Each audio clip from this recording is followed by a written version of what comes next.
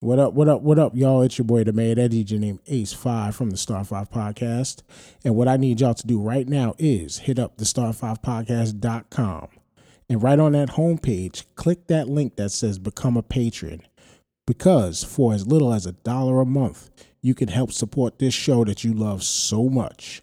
And also, we have other opportunities within our Patreon account to where you can advertise with us for as little as $10 a month, where we'll shout you out every episode, or for $20 a month, we will give you a separately recorded advertisement promoting whatever you like.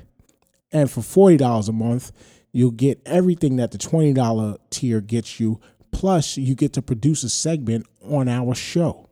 So make sure you hit up thestar5show.com and hit that Patreon link now.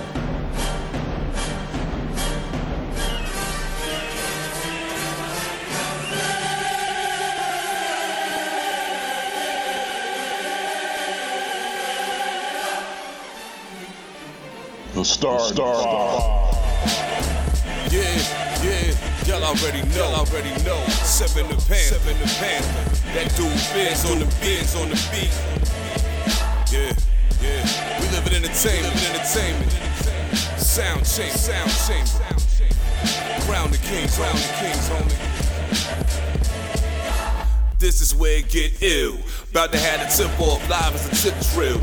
From the court to the diamond, to the track, to the big skin, flying around the field, starting five forever, keeping it real. If it matters in the world of sports, blue jeans and long sleeves, they taking no shorts. Hot to death, oh yes, these other sports podcasts live as a bro's corpse. Biz market wave, the starting five goes off. No matter who you cheer for, emotions out the window, they analyzing with clear thoughts. They take it way deeper than the boys ever. No longer got any use for the four letters. The latest news, score stats and the view from the sideline. Ain't no guideline, it's just the truth. Yeah, no need to dig for a pardon line. It's always in season to people starting five. We going in on three, run the baseline, starting five. Get it, we got what you need. If the sports news you see, we don't waste time. We talking cause we live it. We got what you need. We going in on three, run the baseline, starting five. Get it, we got what you need. And y'all know me, seven sign, I'm the illest cat spit. I got what you need. What's up, y'all? Thank you for tuning in to the Star 5 Podcast. What I need y'all to do now is hit up the star5podcast.com. That's where you'll be able to find all of our podcast streaming links, our Instagram, our merch link. You can even become a patron right at the front page. And also, you can leave us a voicemail at 929-352-6219, and we'll play your voicemail on the next episode. New episodes released every Thursday. What up, y'all? I think we're live. Yeah, it says live on Zoom, so the Facebook window is going to pop up eventually. But anyway, this is your boy, the mayor, that DJ named Ace5, your mom's favorite fat guy from deepest, darkest Africa. And we'll get into that part in a second. We're back with the newest episode of the Start 5. As always, we need y'all to check out the star5show.com because we need y'all to support us and support the homie too. We got Tracy Lee's thing up on the cover of the homepage of the screen. You can see, you can go to the Patreon or his website, tracyleemusic.com. Perk up the album. We'll make sure you hit our merch link. We'll go cop some merch. As you see, we got the COVID mask, little protection, not even called COVID mask, the face covering, as we'll call it. We got phone covers, t-shirts, as you see, we're rocking here. TJ, you got it on. So it's the usual attire. The Tara is going to catch up, but, it's all right. I know she still got the old school one. But you see the hoodies and all that stuff. Make sure you hit our podcast link so you can check us out on Anchor as the shows get uploaded.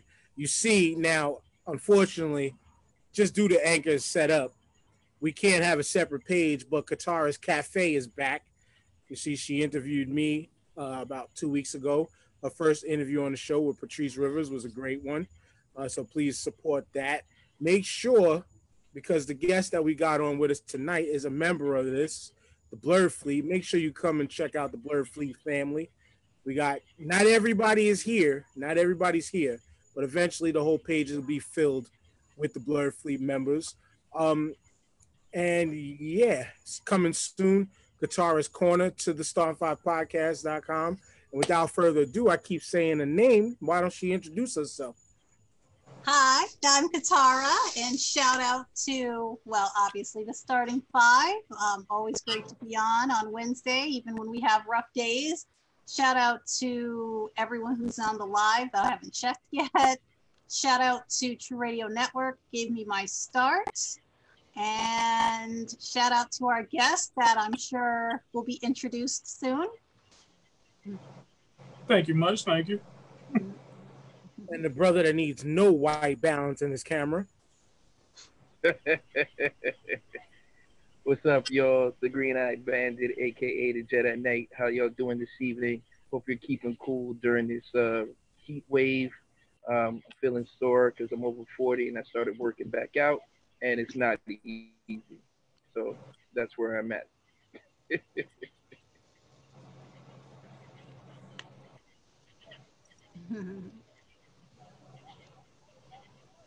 My bad, y'all, because I was trying to set up so I could follow along with the stream. Last but not least, before the OOOOG comes into the building, we got rapper, nerd, blurred, however you want to call it. One of the members of the Blurred Fleet, Crazy the Great. We're going to be talking about his new EP that reanimated a little later on tonight, but he's going to chop it up with us tonight. Say hello to the people. What's going on, World Wide Web and people at home? It's your boy Crazy at the Great, Cleveland, Ohio's own comic book superhero.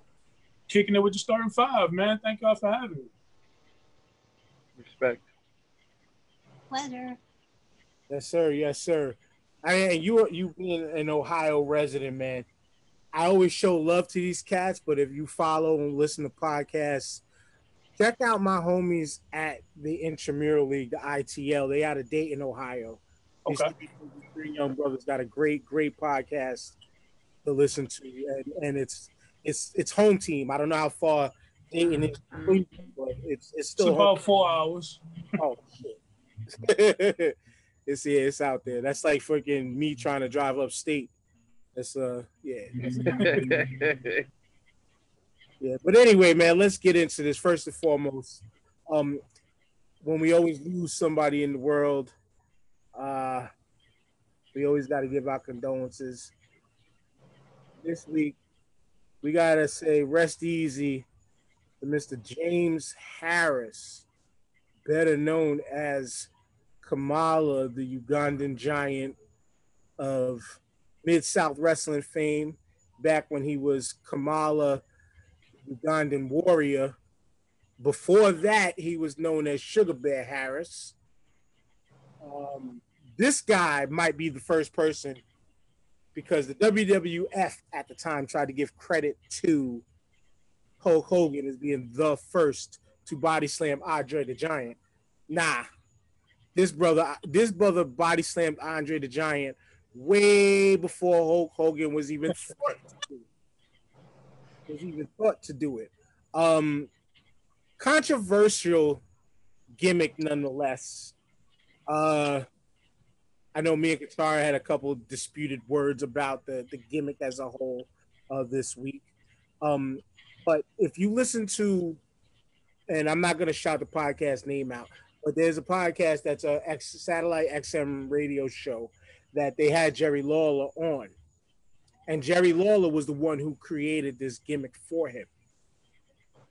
And if you listen to how he tells the story about how he created it, just short little pieces of the story, is that it was it was a real quick thought out gimmick, but it was a well thought out gimmick, because he said he utilized at the time Idi Amin. If you remember that guy from back in the day, he was known as a cannibal. I forgot what, I think he was the president of Uganda or president of some country in Africa, but he was allegedly known as a cannibal. So he kind of had him in mind as far as being like the overlord type, top of the heap type of character that is scary, menacing, but then also thought about Uganda, thought about his size. That's where the Ugandan giant came into play. But the name Kamala was also named after a city in Uganda. Okay. And that shit was like, oh, like that caught me like, oh shit. That caught me like, oh shit. But nonetheless, I got to show this too because, you know, people as a joke doppelgangered me with him. And so shout out to my I know it's coming. boy. And mad people was hitting me up like, yo, where's the tribute? Where's the tribute? And in some respects, I kind of felt it would have been disrespectful, but not really, because this was a Halloween several years back, and it was more or less paying tribute to him in costume, or as now us adult nerds call it, cosplay. I don't know if the name got changed to that, but it is what it is. But yeah, I mean, as a character, he wasn't the most technical. He wasn't the greatest thing, but he was one of the greatest gimmicks that the sport has ever seen. And he's, you know, he had a long battle with diabetes, had his legs cut off, chopped off around at the knees, both legs, one at one time, one at the other. Wow. Overall, just, I mean, just rough and sad, in some respects, sad life, because his lack of education got him screwed over several times financially, missing out on big money payouts. Let's remember too, the 80s, 70s, 80s, how they thought about black folks. The black man was being paid less, even still being a top tier card person, you know.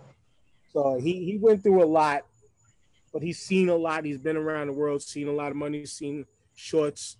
And I would say personally, I think despite all the shortcomings earlier in life, like being a school dropout, things like that, I think the man still lived a great life and left a huge impression on the wrestling world.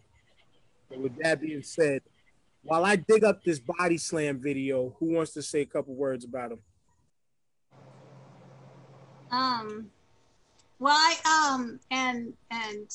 like Dan said, we had a disagreement earlier this week, or was it last week, about. I thought someone said about what happened, and I'm gonna leave it at that because you explained it. I won't say anything about how he was exploited because it is what it is. I will say this though, for everybody here. And everybody that's listening and will listen. Diabetes is serious. Me working in the hospital for about 8-10 years. I've seen it. I've seen it when it starts with if you're not taking care of it, it'll start with your toes. I've seen people come in and say, they had discoloration of the toes, and it will lead to their toes getting, surgically removed, to their feet, to their legs. That's a serious thing. So you always have to pay attention to that. I don't in our culture, and especially the older generation, I don't know about him. I know that, and I'm getting a little bit off topic. I know that we don't trust doctors, and that's understandable. But you have to do the research with that. He was an icon to some, and you can see. I think the documentary that Dan had me see, you can see him break down, and it's sad. It's sad because although I was a little harsh, I don't wish anything on anybody. I wish he had it better. There's no reason why Hulk Hogan, which I remember watching, or the Ultimate Warrior, which I think he was my favorite when I actually watched wrestling, why they got more money than he did. Okay, now Dan explained why, but there's just no reason for it. There's no reason that they were more the American. No one was scared of Hulk Hogan, and to a point, Ultimate Warrior. But why were they scared of him? And Dan, that's what I thought of when I was younger. Rabbit hole conversation of if anybody scared of the Ultimate Warrior, because that He was I know, and I'm not. Huh? No, and I get that, That's a deep conversation, and people were scared of Ultimate Warrior. But my point is, he needed that, and even I knew back then, before I stopped watching wrestling, the black characters that I saw back in the day, even I was like, well, why are they showing more? He didn't know. He didn't know. I think he didn't handle as well as he's better, but that's what I want to bring out. Make sure you're oh gosh, I forgot stuff. See, it's a long day already. Make sure medically you stay on top of everything medically, and get a lawyer with contracts like that. Even if you think the contract is legit, get a lawyer anyway. Right. That's I think today with the wrestling world is totally different. Totally. Indeed. And a lot of the black athletes are getting their just dues in some sort of a way. Now, if you pay attention to wrestling now, like the WWE is kind of acting a little reactionary towards what's going on nowadays. In my opinion, like they got a number like Titus O'Neil just became a champion. They're gonna have a big push for Big E, but they just had Kofi Kingston win, I think last year or 2 years ago.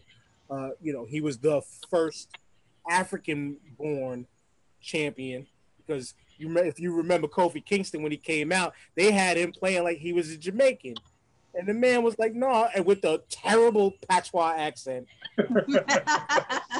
But then they finally let him drop it, and he was from where he's from, which is Ghana.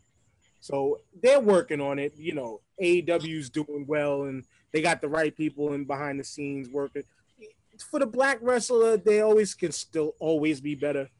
But I think, contractually, I think these guys are a lot smarter now too. TJ, you said you was about to say something before. Yeah. I mean, I remember him growing up, watching him on the scene. And he was one of my favorites because, like you said, at the time there were very few other black wrestlers that were as popular as he was coming up. And it's a sad story. I mean, I didn't know about his history with the diabetes or anything, or about his legs getting cut off. So that made me kind of sad. And to Katara's point, yeah, diabetes is a horrible disease. I know a few people who passed away from it and suffered horribly from not taking care of themselves, because it is treatable to an extent. But he had a following. He had a crowd. He was a crowd favorite. And this guy was one of the few dudes that, when WWF was wrestling heavily in the South and stuff like that, he was out there smacking people around, killing people. So, he was considered a bad guy or like a heel back in the day. But, I got nothing but love for the guy. He was a dope wrestler to me. Crazy, or can we call you by what do you prefer? Crazy or Miguel? All my friends call me 8. All right. And you guys are friends for sure. We got before you keep going, we got the man who's 800 years old. Podcast. You see old Isaac Hayes himself. What up, JP? Man, look, let me tell you something. I'm not in the mood for those bullshit ass, corny ass jokes from you today. Let's get into it. Well, it's gonna be a dry one then. It's on you. We're talking about Kamala. We're saying that. But yeah, Kamala's a little bit before my time. So, but I could definitely, big respect to somebody holding it down for people that look like us in the WWF back then. Diabetes is definitely some serious. Like, my mom is going through that. She's living with type 2 now, so we try to stay on her to keep herself up and things like that. So I can definitely relate to how tragic it can be, because we've had scares with moms before. So man, it's like I wish I could. I knew him by name. I just didn't know him by feet. Like, you know what I'm saying? So I want to, you know what I'm saying? Now I kind of want to just go back, you know what I'm saying? Look at some highlight reels and, you know what I'm saying? Try to celebrate, you know what I'm saying? A legend for us, though, you know? So, you know, big ups to his family and, you know, condolences and things of that nature, man. Dang, we lost a legend. Well, I'll give you a little highlight reel as I found it. I was holding on to it right while Qatar was talking. We mentioned people who body slammed Andre. Oh, that's an actual body slam because Hulk Hogan did not body slam him. With ease. With ease. Ease. Hulk Hogan looked like he was about to die if he had to hold him up for one more second. JP, we talking about the Ugandan giant, Mr. James Harris. Oh, Andre definitely helped him out with that. Yeah. He had to. He had to. JP, we again, you ain't here for the jokes, so I'm not going to throw a joke at you right now. We're talking about James Harris, Mr. Kamala, the Ugandan giant. Are you with us? Yeah, it's the feed was up a little bit. But yeah, man, rest in peace to him. Man, what can you say about it, man? I mean, it was let's keep 100. It was a minstrel stereotype, you know, he did. But you know, he was a legend and stuff, you know. I mean, you look at the kid, like, okay, and you thought he was from Africa. Kamala, Kamala. You heard him eating the bongo drum and all that stuff there. But we need you to fix us, man, and everything. Like I said, you know, we need you. This character was a minstrel show type character, but we need you to fix your connection, JP, because you're breaking up real bad, real bad. All right, let me see. Let me log in. Let me what's going on here. All good, man. But while you do that, man, we're gonna move on from this one. Once again, rest in peace to the legend, Mr. James Harris. Rest in peace. Kamala. We're moving from one Kamala to a Kamala. And yeah, so one Mr. Joe, Crazy Joe Biden. Crazy Joe, but nonetheless, we still need him to win this seat. Nominated and brought up to the table, Miss Kamala Harris, United States Senator, as his running mate for the vice presidency of the United States of America. I don't know if I want to go first on this one because I'm going to just keep it real. I'm going to keep it funky.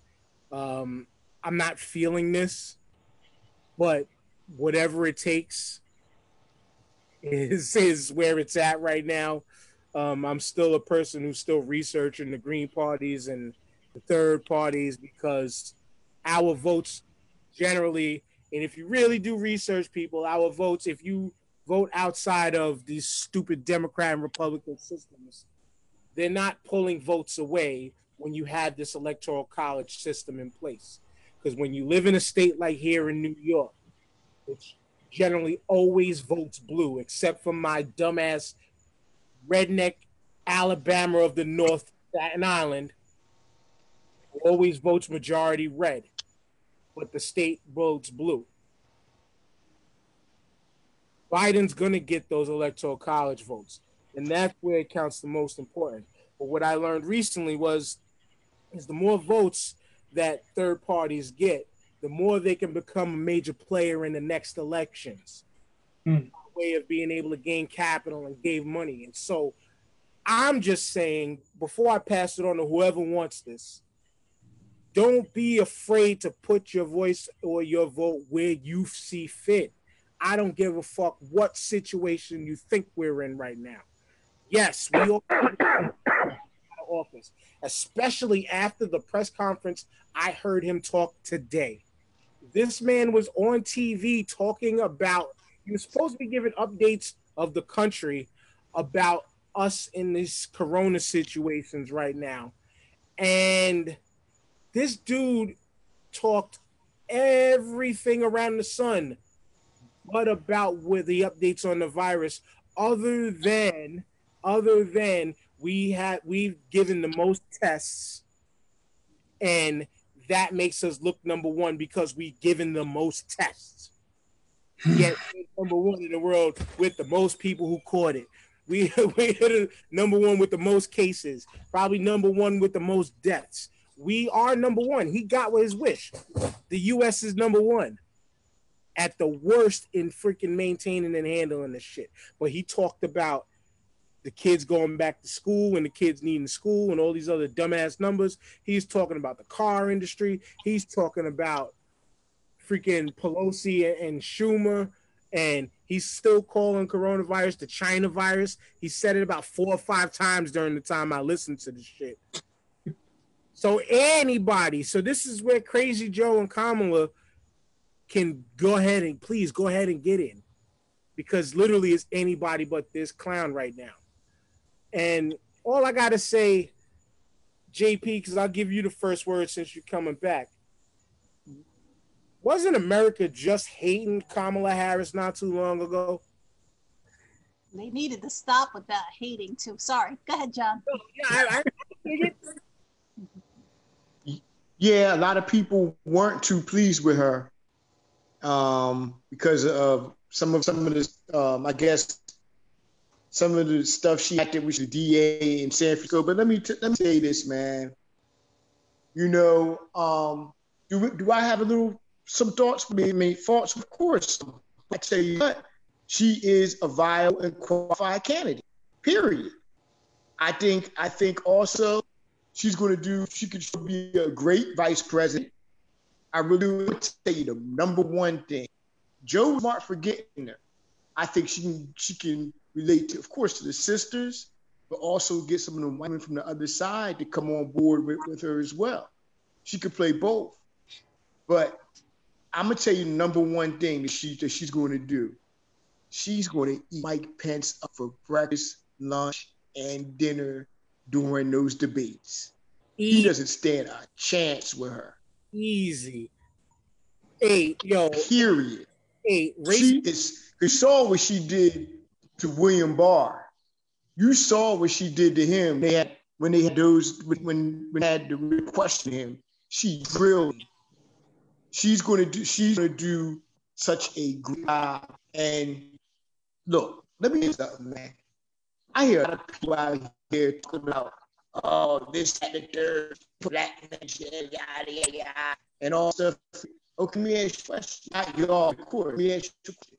Do you want voice of this devil, or do you want somebody who can get in office and change some things, give more funding to HBCUs?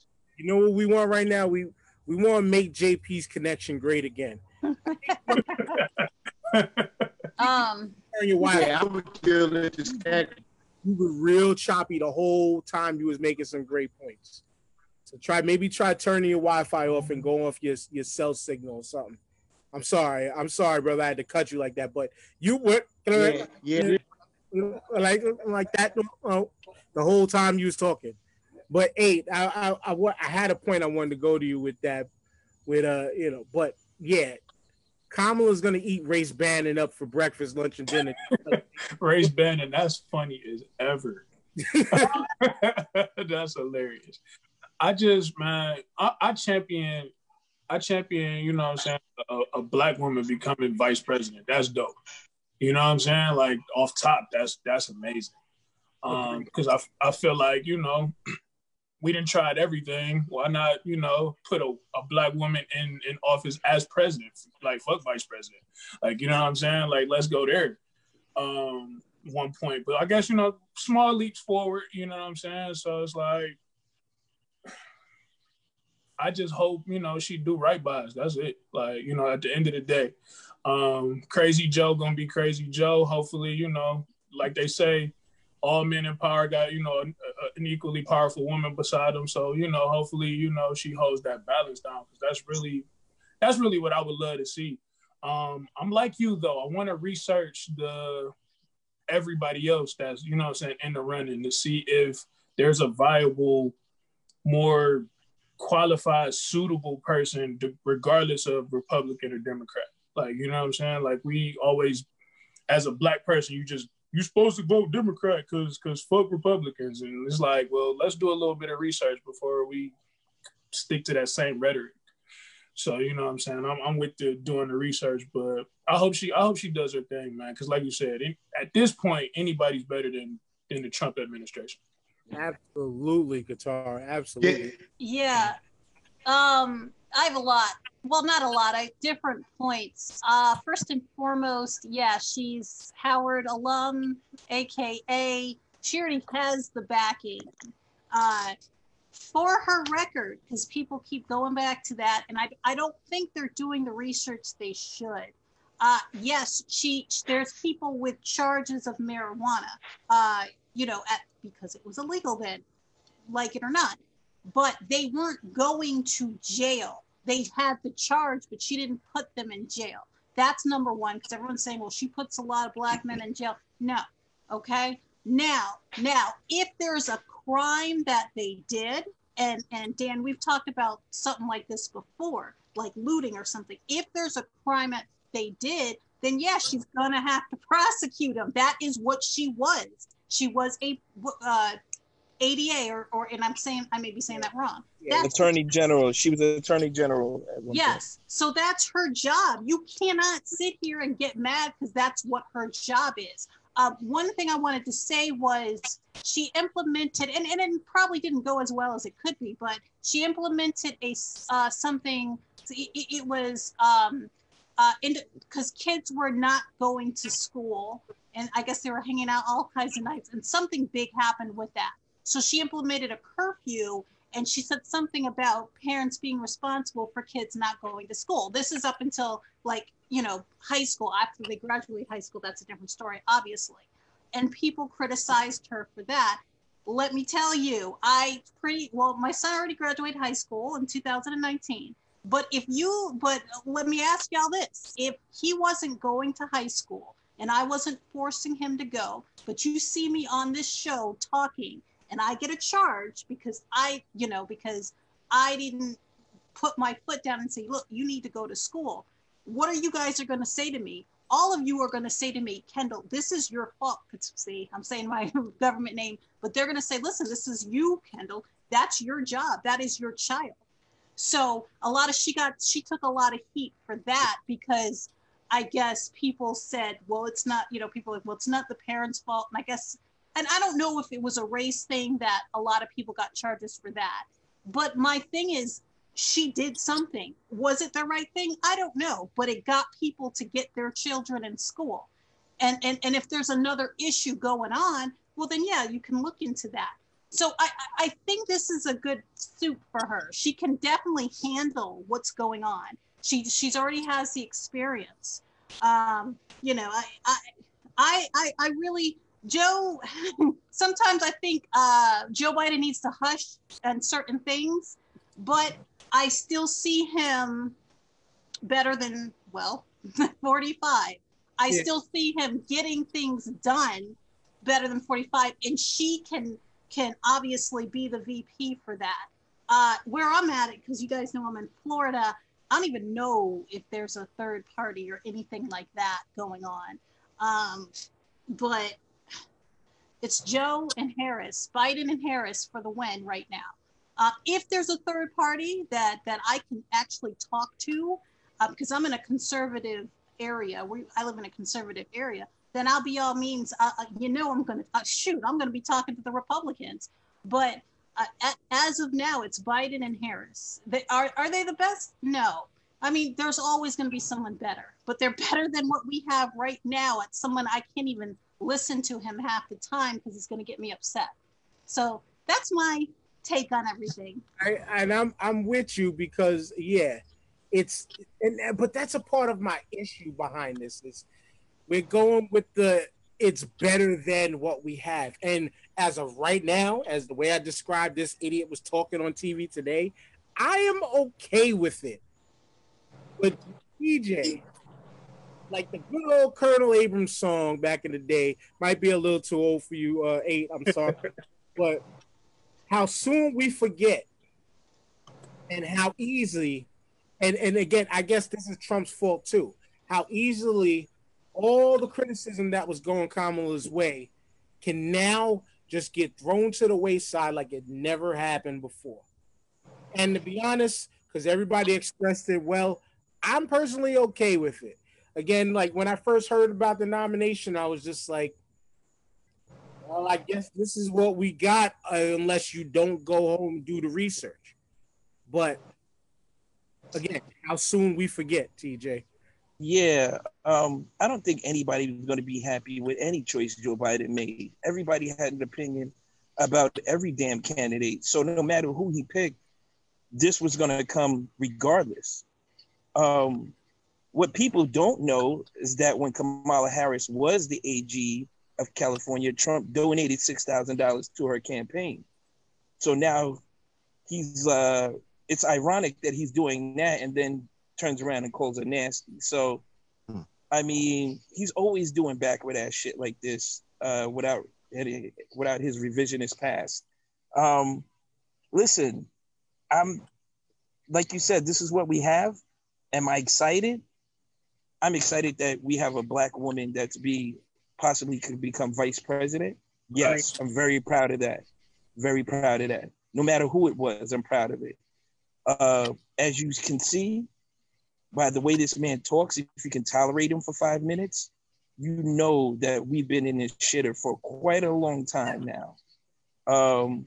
You know, you people want to talk about, oh, you know, he's got the open zones for black communities, for reinvesting back in black communities. Only rich white people are making money off of that. You know what I'm saying? The HBCUs, they're practically begging him to sign the bill for him to give money. So, I mean, there's two sides to every story, and then there's the truth. But people are going to hear what they want to hear. And with this dude, that's been the case for the past 4 years. They're definitely hearing what they want to hear. And it's obvious. You can see it with people not wearing masks. I mean, it's just simple common sense shit. You know what I'm saying? Nobody's trying to look out for each other. Everybody's about the individual and for self. And, you know, it's not my kid. It's not my job. It's not my problem. So this is why we're in the mess we're in now. Make America great again. Shit, that make America at least not laughable again. How about, can we start there? Make America respectable again. Make America great again.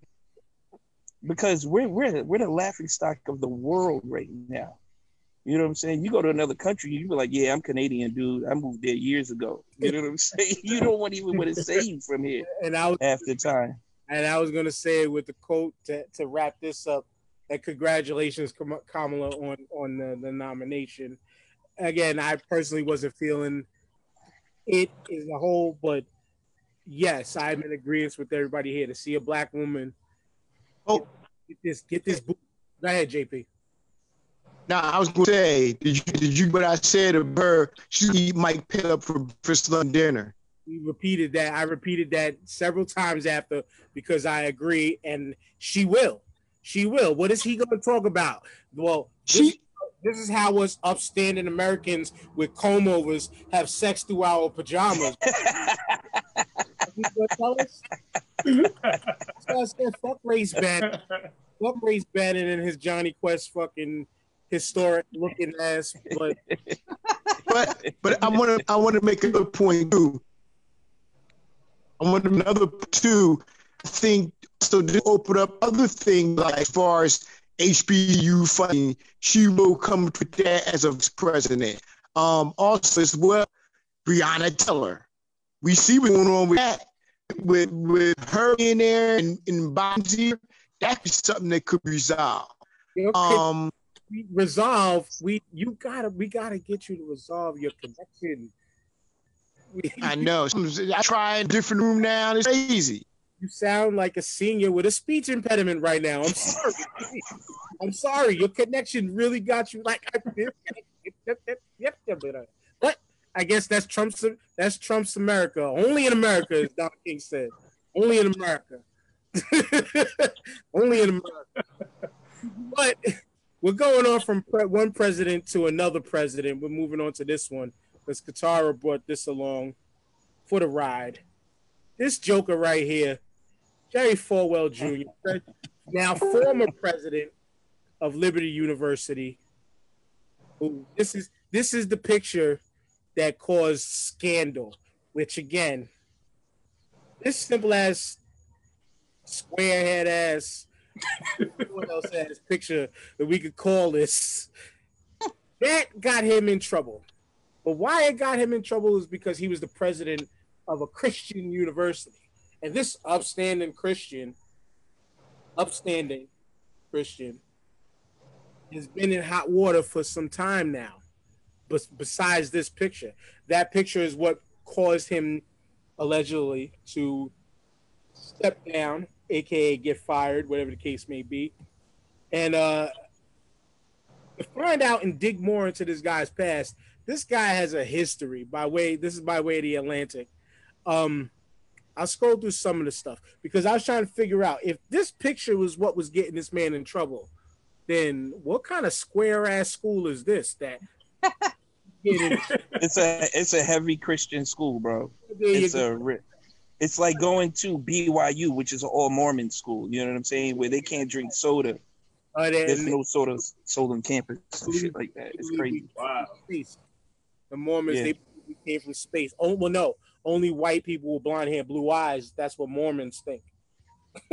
Came down from space. But anyway, taking a page and reading ahead of this, some of the things that this man was in trouble for was, besides being a man who staunchly supports Trump, I'm trying to find a piece of the article, but it was said that he came out and said that when the shooting, the mass shooting happened in California not too long ago, was like a couple years back, he came out and said something to the effect of, rallying his students to get gun registered and licensed and stuff because we want to take care of these Muslims before they come through our doors.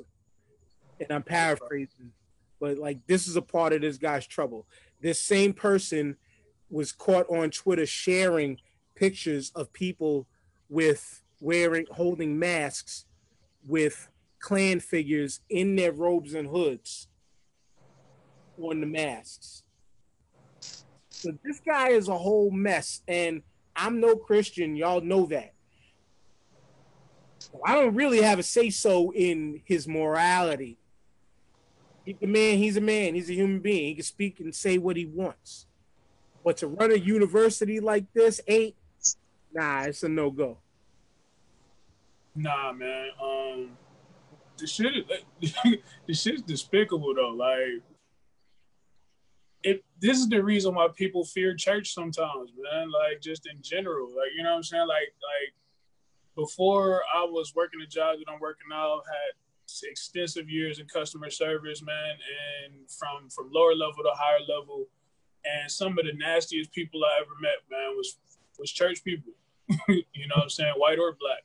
So to see stuff like this keep going on, it's like, man, who checks these people? Like, you know what I'm saying? Like, who's in charge of getting these type of people out of representing religion and things of that nature? Like, it's sad, man. And then, like, who takes a picture like that, being a pastor, because I believe he's a pastor, taking over for his father or something like that, right? No, I'm sorry, his father's a pastor. He is he's a lawyer. So, but I see, but your point still remains.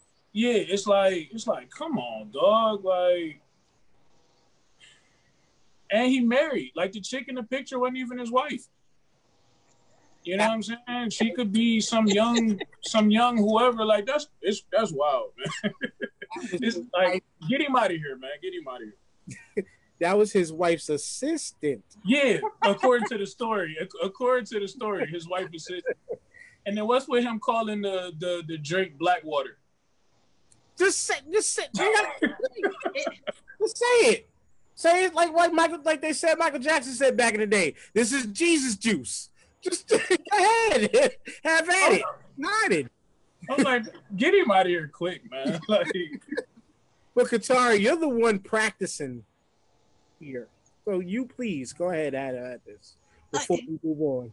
This, well, let me just say, I didn't go to Liberty University. My friend went to Liberty University. I went to our Liberty University. Also, you can take classes online, so wherever you go. Okay. I went to another to get my bachelor's. Probably, I think it was 2014, something like that. I got my bachelor's from Mid-America Christian University. Very nice. They prayed for me when I had to go into surgery and everything. And that's neither here nor there. But my thing is, this is the problem people are having. The whole point of having a resource like Liberty University or a church is for, well, one, because you're supposed to, the heads, like that lawyer and his father, they're supposed to be a shepherd. And so what are you doing? You're teaching, you're guiding your sheep. They're not doing that, number one. And like Dan and me were talking before, if this was first of all, if this was just about the picture and he didn't do anything else, none of that other stuff he did, and the students got on him for that, I would have just been like laughing about it and agreeing with the students, but I wouldn't have said anything. I wouldn't have cared. The fact that what I was telling Dan was they had like their athletes. First of all, their athletes put them on the spot, put them on the map. Okay, so Black athletes put them on the map. Number one. Number two, if they 3 or 4 of them that left and they told their story after they transferred was their gym, their workout place, because I don't know if I'm saying it correctly, was great. Everything else that was going on in Lynchburg, Virginia, let me just say the name of the city. Everything else that was going on in there, they did not like, and they must have expressed it. One of the ladies, the woman, I think she was basketball or she was track. I think she was basketball. The student, she left after the blackface thing that Dan that Dan said.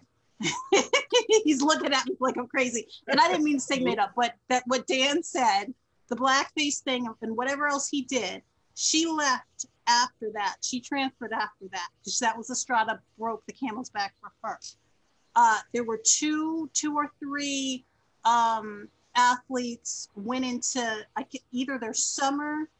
It was recent, so it was summer classes or whatever. And the professor said, he said something. He was late coming in. He's like, well, it's not like I'm going to whip you or something like that. And he walked out of that classroom, and so did another student. So that's the issue. And they left because their issues weren't getting addressed. And when you do that, the board was probably looking at like, you need to do something because now your star players just left the school. Now you're not getting funding like we talked about before. Now you're not going to get the funding for that. That's my problem with that school. The thing with obviously what he said about the gun as well. But that was my whole issue. And that's a mess. And you're not only are you turning people off from Christianity, you're turning students that can give you money. You're turning students that can give you a good example, period. And that's the problem. After Dan, after he said that gun thing a few years ago, I was like, because I was looking to get my master's, and I think I was looking at Liberty, but not really. But once he said that, I'm like, I'm not going here. I'm not paying my money for that foolishness. So that's the problem that they're having. And you see these, and mostly, but there's some Black ones that do these white evangelicals are giving them a bad name, period. Absolutely. And yeah, I think part of their problem is I'm picturing and envisioning in my head the school's fight song is "Run, Nigga, Run." Lynchburg. That's what it sounds like. But nonetheless, man, yo, this dude is a whole fucking mess. Good thing he's out now. Maybe he needs to stay out and not run nothing else ever again. Just go be a member of your father's church and just let's leave it at that. But yeah, get him out of here, man. Yeah, get him all the way the fuck out of here. But quick shout out before we transition to some football real quick. Shout outs to the Denver Broncos. Shout outs to new era in the Denver Broncos. I just had to know that real quick because it was absolutely hilarious. They already pulled it off the shelf. I'm mad because I would have grabbed that off GP alone. New Era made a typo error on the back of that hat. It did sell in some spots. Some people got it, so I'm gonna definitely looking at eBay for that one. The Denver Broncos hat. I gotta get that. But on to some football. We rock with TJ and JP on this for a minute, man. The Big 12, the Big 10, and the Pac-12. They finally smartened up and canceled their seasons. As this article here from Politico says, Big 10, Pac-12 cancels football seasons over coronavirus concerns. Now, JP, TJ, I think yes, coronavirus has something to do with this. Excuse me, but I think a lot of this with them two closing their doors right now is because of the pressure that those athletes are putting on those organizations. Because because I learned that the Big Ten, a lot of players came up with heart issues, and the Pac-12 last week we went over what the Pac-12 players union was requesting. So, TJ, you was gonna say something. JP, you go next. Well, it's not over concerns. It's over getting the asses sued and somebody owning the college besides them. So it's definitely a money thing. Nobody wants to lose that type of money that way. Because if one or two kids get it and they're star athletes that are driving that program and driving the boosters' money, the sponsorships money, everybody's money with jerseys and all of this, if something happens to a star player where they get COVID or they get complications from it, and God forbid one of these kids dies, it's a wrap. It's a wrap for the NCAA, period, because they didn't step in and do anything themselves. So you want to talk about a major lawsuit?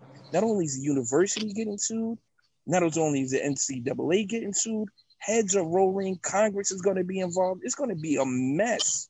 It will be a train wreck all over greed and people risking the lives of kids just because they want their ego stroked. So it's not over concerns. Let's be real about it. It's over getting sued and destroying the NCAA and everything it stands for, which is putting the student first, which they weren't thinking about until just recently by canceling these seasons. Now, I was listening to, I forgot what show earlier today, and they were talking about how they missed out on the college basketball season in the Final Four and how much money they lost. Best believe they're working out something right now to bubble all those teams, put them together, because they cannot afford to miss out on that type of money again with TV contracts and such that these schools are getting, and to pay these coaches millions of dollars. These coaches are getting paid, some of them like professional sports coaches in the NBA and in the NFL as well, especially the top teams. So for them to say it was a concern or they're looking out for the kids' health is bullshit. It's pure bullshit. It's a money grab, and they were like, whoa, let's think about this. If a kid does die and it happens to be the number 1 or number 2 pick because we wanted to let the season go on, and these are college kids. They're gonna be out. They're gonna be in public places. They're not gonna wear masks. They're gonna get drunk. Something stupid is gonna happen, and one of these kids are gonna get sick. Baby. And then that's going to shut it down for the whole team. JP? I agree with everything what EJ said. This whole thing, this first off, this whole thing should have been settled. They've had 4 or 5 months of getting their act together with this. Then you wait to the last minute and all of a sudden say, "Oh, we're going to cancel season."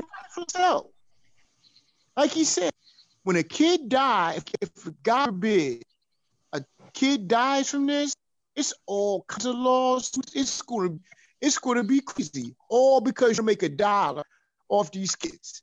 Man, forget this stuff. People's lives are at stake.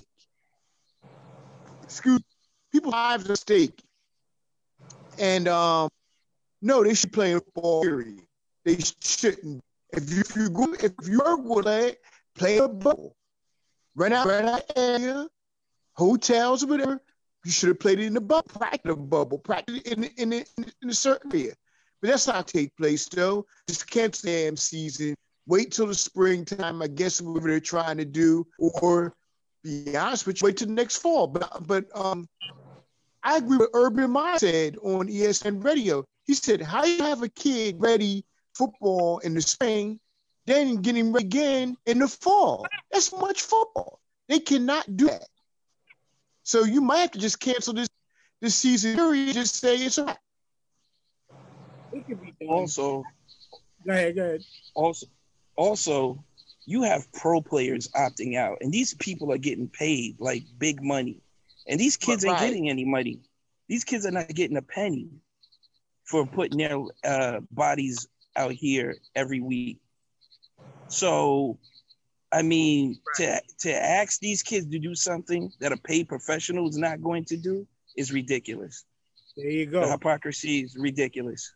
There you go. And one of the things I wanted to mention off top of that too is, like, again, President Dump today, he was in his press conference about the state of the coronavirus in America. He's talking about these kids want to play football, let them play. And he's praising Trevor Lawrence up and down because he came out publicly and said he wants to play. So you're going to get these places like the SEC, which I love the SEC. My LSU Tigers just won the national championship. But even I think that they should step down, and at least till the spring, you play a short 8-game season in your thing in the spring. These doctors, I keep repeating it. When this thing all launched and made major waves in this country, the doctors in this country, the professionals, the ones that examine and test and do this type of thing, said nothing is really going to come out of this for 12 to 18 months, whether it's vaccine, medicine, whatever. They said 18 to 12 months. Why? And it's so hard for these people to respect it. Why? Because of money. And that's it. It's all it is. Money and ego. Money and ego. Perfect words, JP. Money and ego is it. The perfect way to segue into our last topic before we get into the homie Crazy 8 the Great's new album. We got to talk about this here because we are hip hop. We got to get into this double standard. Everybody, well, for the most part, most people, I personally just watched this video today. Wow. This thing set off a firestorm throughout the whole internet. It went crazy, and for obvious reasons. Obvious reasons. These are two fine women who are, they are at the tops of the rap game, whether you look at them as top MCs or not. They're projected at the top of the rap game right now. And the video, forget the whole sexualization of everything. That was nice and all that, this, that, and this stuff. As a person who does visual and has done visuals, the visuals on this video is amazing.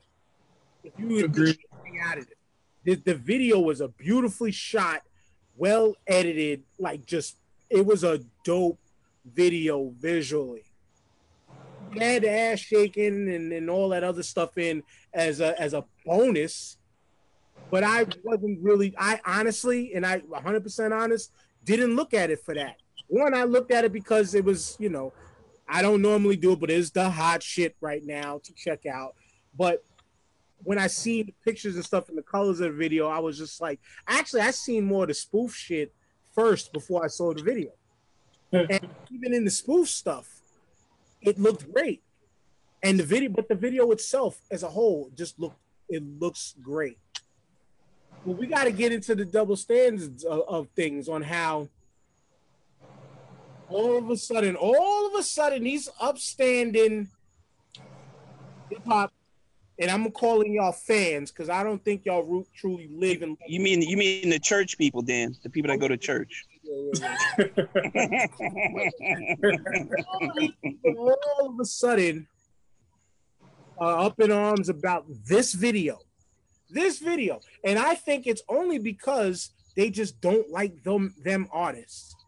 Those aren't our, and it goes back to our era of the 90s when, guess what? We had Lil' Kim and we had Foxy and all the other women that were trying to be mainstream video, shiny suit era women was all following the coattails of the Lil' Kim and the Foxies and the over-sexualizations and things like that, where a lot of, and I would say fellow, and I hate this term, but real hip-hop heads are the same people arguing now, where they're like, but why are we looking at them? Why are we not celebrating a Rhapsody right now? Why are we not celebrating a Jean Grey or somebody like that, or a Star, somebody, people like them?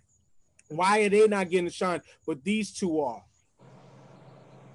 Well, yeah, we went through this already in our era in the 90s. And us same people, not me and me, but us same people of the era that are complaining about them didn't say shit like this when we was looking at Lil' Kim. Didn't say, well, we did say, a lot of people did say stuff, because a lot of people was like, that's dope, but nah, I'm still down here with the Jean Greys and the Queen Latifahs and the Yo-Yos and the Lady of Rages and people like that. We had our moments with just like this too. But when you go back and listen to some of these newer artists, and like I mentioned, you bring up how come we're not bringing up a Rhapsody instead of them, who did put out a great video last year, Ibtihaj, who paid tribute to Black women as a whole. Great video that should have catapulted her to Grammys. Right. If you really, really love her like that, you should have catapulted her to Grammys, even though, as we say, who gives a fuck about a goddamn Grammy? But still, if you want to keep pushing that, you keep pushing that, and you keep them up. You keep their sales and spins and stuff up. If you don't want to see stuff like this, it was as easy as not click and play on the damn video. If you don't like this shit, okay? But the double standard of us men could vilify. I hate this one too, but you remember, all they say in rap is they call them bitches and hoes, and I had to say it just for the purposes of the conversation, though I don't even believe in that rhetoric either. We're going to sit back and forget our era and scrutinize these women just because you don't like them. Meanwhile, the same artist, that's what I was trying to say, was the same artist that you would rather big up actually love these women like this. Go listen to a Rhapsody interview, and she'll talk about how she loves Meg and Cardi and all of them people. So, fuck y'all for hating on this shit. You the rapper on the show. My thing is, like, I was more shocked by the man hate for the video. It's like, did you not watch this video? What's wrong with you? Like, at the end of the day, like, what's wrong with you? Like, I love women. That video was awesome because I love women, but I also love creativity. And the visuals were creative. Colors were creative. I seen a meme that was like, it had place Drake inside like one of them Drake memes and was like, this me walking through the Wop House and shit. I was like, I want to walk through the Wop House. Like, you know what I'm saying? Like, it was cool. And then, like, you got to understand that, like, everything has a target, everything has a demo.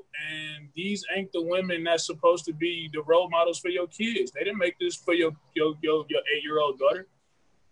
They made it for the women that's like them. They made it for the strip club. They made it for the place where this is applicable. You know what I'm saying? And just to, I don't know, man, just to see. And then, I don't know if you've seen they're bringing up some old song from like the 30s or something, like a black lady from the 30s or whatever has some songs, some lyrics or something like that. I seen that going around, and it's like, even then, so what? Like, if it ain't for you, don't listen to it, but don't trash. Like, it's too many of us male misogynistic rappers and all that shit like that that's out here saying all kind of off the wall stuff that chicks know the songs word for word, so they shouldn't even be hating on somebody that looks like them talking about the same type of stuff. And dudes definitely shouldn't do that, because come on, dog, you look weak, like trying to tear down some women for doing some player shit, like the shit that you should be doing. So either you offended because you can't get that type of woman, or whatever the case may be. Like, I don't see where all the negativity is coming from. And actually, and if you want to talk about context, like, they not even that explicit compared to some stuff I heard Lil Kim say back in the day. You know what I'm saying? Like, it's tame now. It's 2020. What has not been done in a sexual manner that ain't been publicized? Get over it. That's how I feel about it.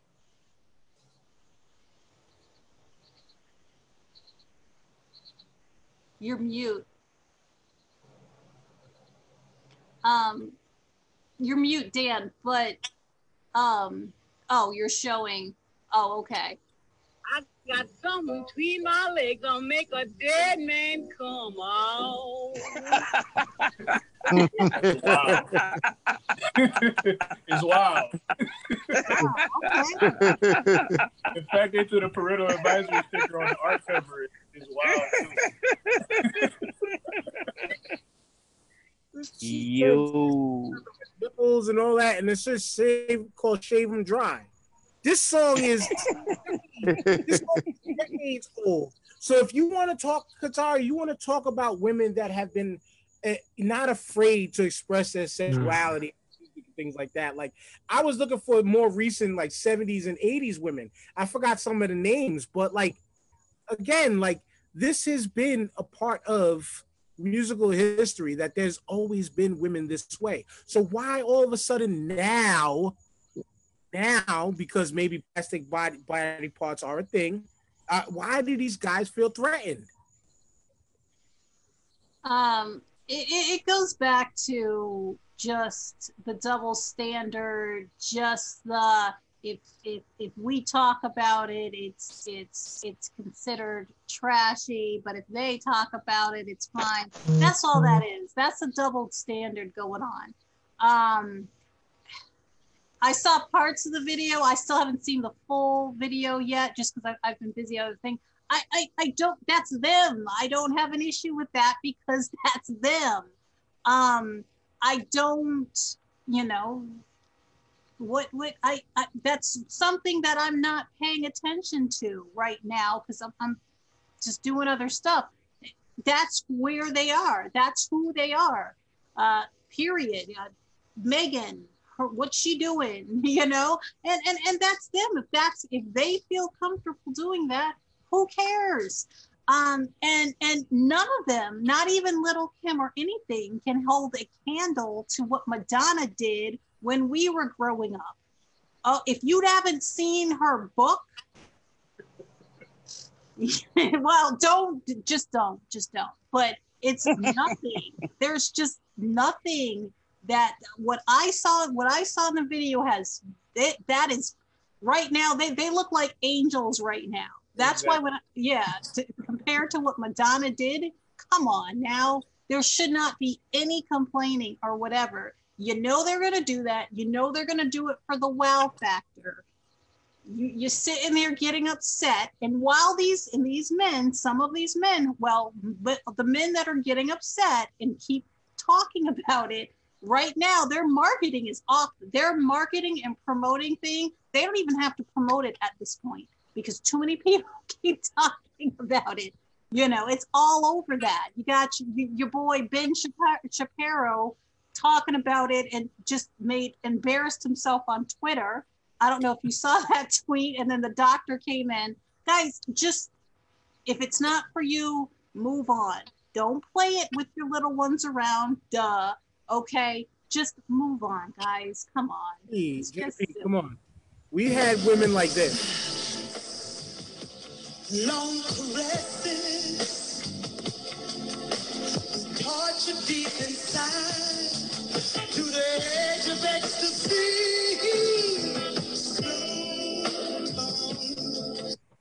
Come on, slow tongue. Millie Jackson, JP. Man, look, this is grown folks' business right here. That's the bottom line. I mean, why are people upset? I mean, you have Betty Davis, you have Millie Jackson. Now and there, you have Martin Gaye on the I Want You Out. I forget the name of the song. It's about getting head and that song about it. Excuse me for the audience out there offended. He's like, I wanted some head. And I'm like, yeah, come on. Stop it. And TJ, I mean, niggas wasn't offended when they was hearing Pun smashing in the skits. Yo, listen. Yeah. Dan, this is the same dudes that had no problem with Akinelli's Put It in Your Mouth. Put it in your no mouth. Problem with Coogee Rap's Talk Like Sex. Right. Had no problem with Biggie and R. Kelly's I'm Fucking You Tonight. Nope. None of that. None of it. AATA. They were all They had no problem as well with Luke getting it on the stage. They had no problems with it. So, I mean, it's like for them to be like, oh, why are they talking like this? Why are they talking like that? You got mad hip hop songs of dudes talking about defiling, violating women 9 different ways a Sunday, but that's okay. Y'all didn't make an uproar about that. Like you said, even Marvin Gaye's Sexual Healing. The song is called Sexual Healing. Sexual Healing. It's a classic. Come Sanctify on. ladies. Some girls fuck, some don't care. Some girls some don't care. Come on, man. Stop it. Stop it. And let's think back to older so we can move on after this. Millie Jackson, once again. Dudes didn't have no problem with this. And I'm not playing the audio because it's not the song, but nobody had a problem with her walking through the audience grabbing packages.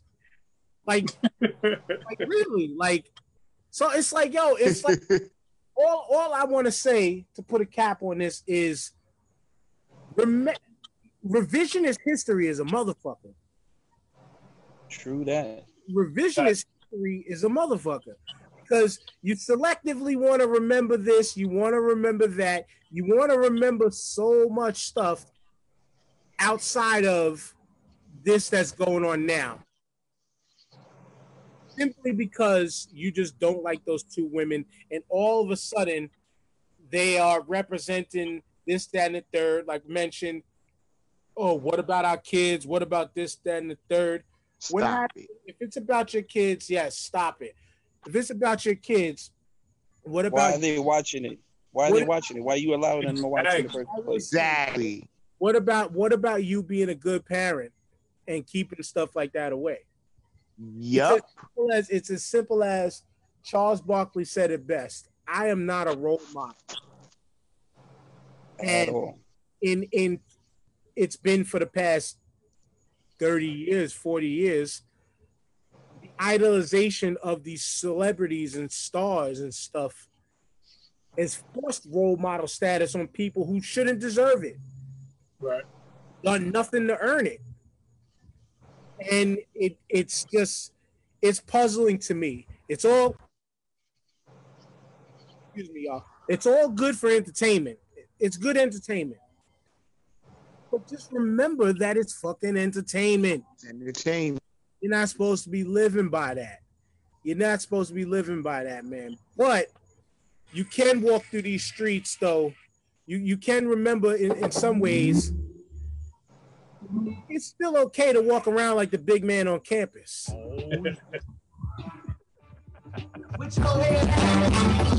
Look, let me get straight into it. I ain't gotta stand break, let them do it. On fire like a page with my pen to it. Got my chest pumped like a sail with the wind through it. I'm the man, but you gotta understand now. The big confidence, it took a long damn time. I could be the king, so respect I demand mine. Call me Johnny Cash, the way I'm walking the grand line.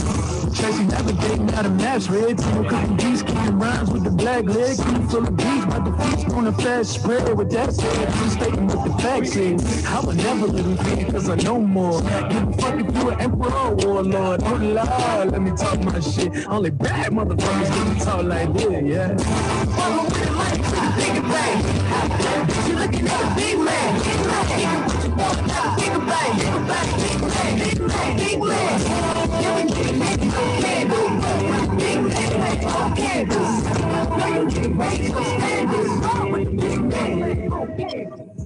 That was just a snippet. Big man on campus from the homie Crazy 8 the Great, who's been a great guest tonight on the show. Appreciate it. This is from the EP, not even the album, the animated. What was your inspirations for what you put into this album? Now, I dove into it. I had to share with my folks here, so we're all on page and understanding what you're doing and how you do. This album, 8 tracks. In my opinion, it's a banger. Thank you. There honestly isn't one bad track on this thing. So with that being said, just leading into it, first before we get into some of the questions, please let everybody know. You're gonna let them know now, but you're gonna let them know at the end. Where can they go grab this EP at right now? The animated EP is available on all major streaming platforms, rather Spotify, Apple Music, Tidal, Amazon, Pandora, all sorts of. I even threw it up on SoundCloud because, like before I was really putting out music professionally, that's where I used to do things. So just to not forget where I came from, I put the album up on there for my fans over there. And so on Bandcamp, if you want to support through Bandcamp, whichever way you stream music, you can find the album,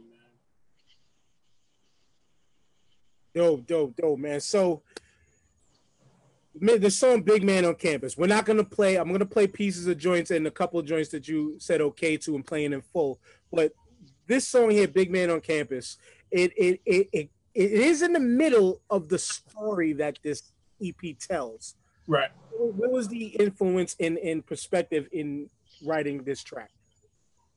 Big Man on Campus, of course, comes after a song called Never Back Down. And Big Man on Campus is me stepping into confidence after surviving bullying and finally facing my fears, facing things that made me afraid, facing people that made me afraid, and really just stepping into my own. And I needed you to feel that, you know what I'm saying? It samples the theme music from an anime called One Piece. And the horns, man, like when you watch the show, they're usually doing some big feat or they pulling a heist or they doing something that requires big balls to do so. Like, you know what I'm saying? Like, and so when we sampled it, when I had my best friend sample it, it was perfect to be placed that way. To like right after you defeat your bully, you feel like, you're invincible now. You know what I mean? So that was me reclaiming my confidence throughout the storyline of the album.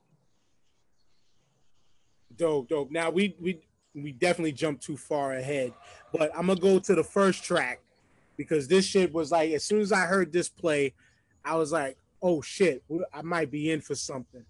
I'm gonna go to the first track, Motivation Through Pain. We're gonna let this one rock out.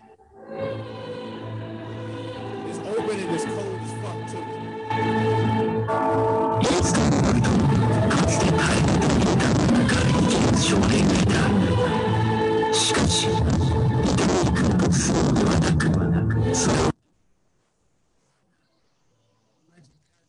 It cut off. So much pain.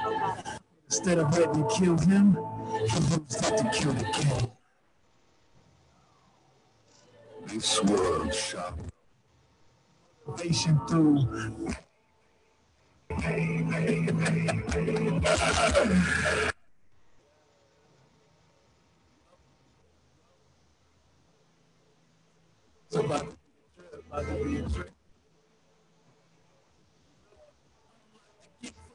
Rage though, when my pen and page though, I'm not the same me, Jiraiya trained me, so I've been in sage mode. My silence is rooted up for years, I was filling with hidden rain, so drown deep in puddles, cause the streets is flooded.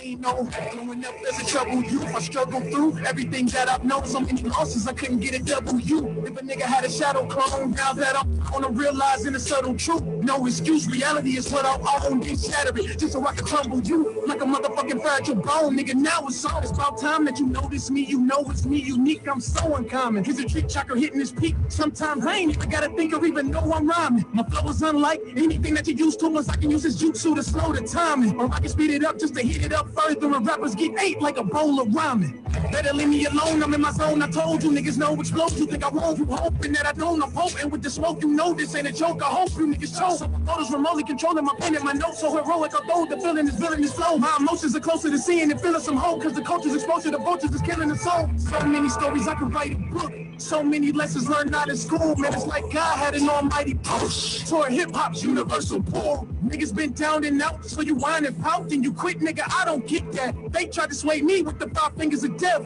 so I took the 6 pack. Show enough, I'm the baddest, the meanest, and Leroy Green never go like this, eh? But I gotta be a scholar, cause if you ain't mastering your dollars, then it don't make sense. On this mic, I'm an animal with bloodlust. I'm hungry, I told you, this rage ain't new to me. Nothing they can do to me. Wanna unleash that beast, follow me, cause I got the chinchilla. Key.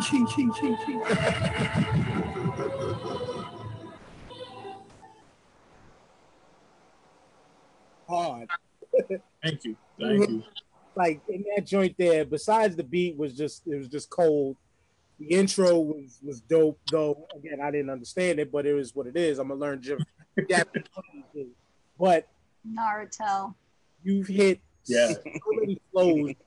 You've hit so many flows in that just one track alone.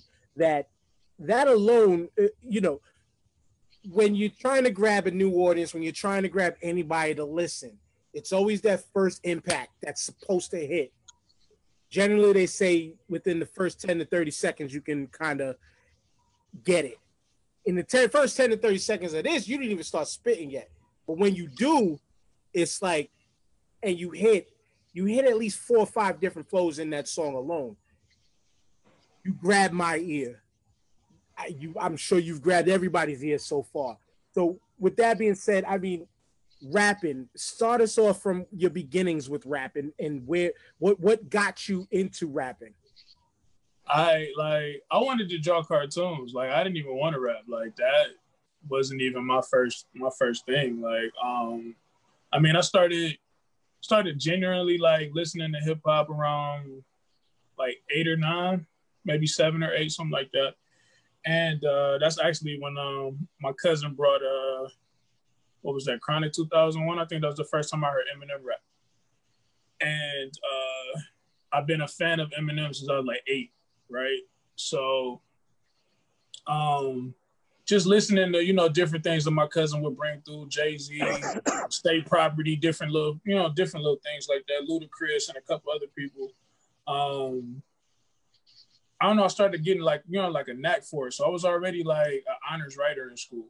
So to hear him like tell these stories and rhyme words the way that he rhymed words, like it really stuck with me. And I wanted to kind of do that, but I wasn't confident enough to do so or whatever. So it wasn't until like, I'm going to say my freshman year of high school, I met a dude who like outwardly just said he was a rapper. Like, and at that time, you don't know nobody who's a rapper, like for real, outside of like people you listen to on the radio. So we got together and he got me like writing rhymes or whatever. So we would like rap to instrumentals and stuff that we would find. And I never like recorded or spit nothing out loud. We just used to always write rhymes. And we had other classmates like reading our rhymes as if they was listening to a mixtape. Like it was kind of dope. But then he moved away. In 10th grade, I met a guy named Dre, and which is ironic because my favorite rapper is him. But I met a dude named Dre who also rapped.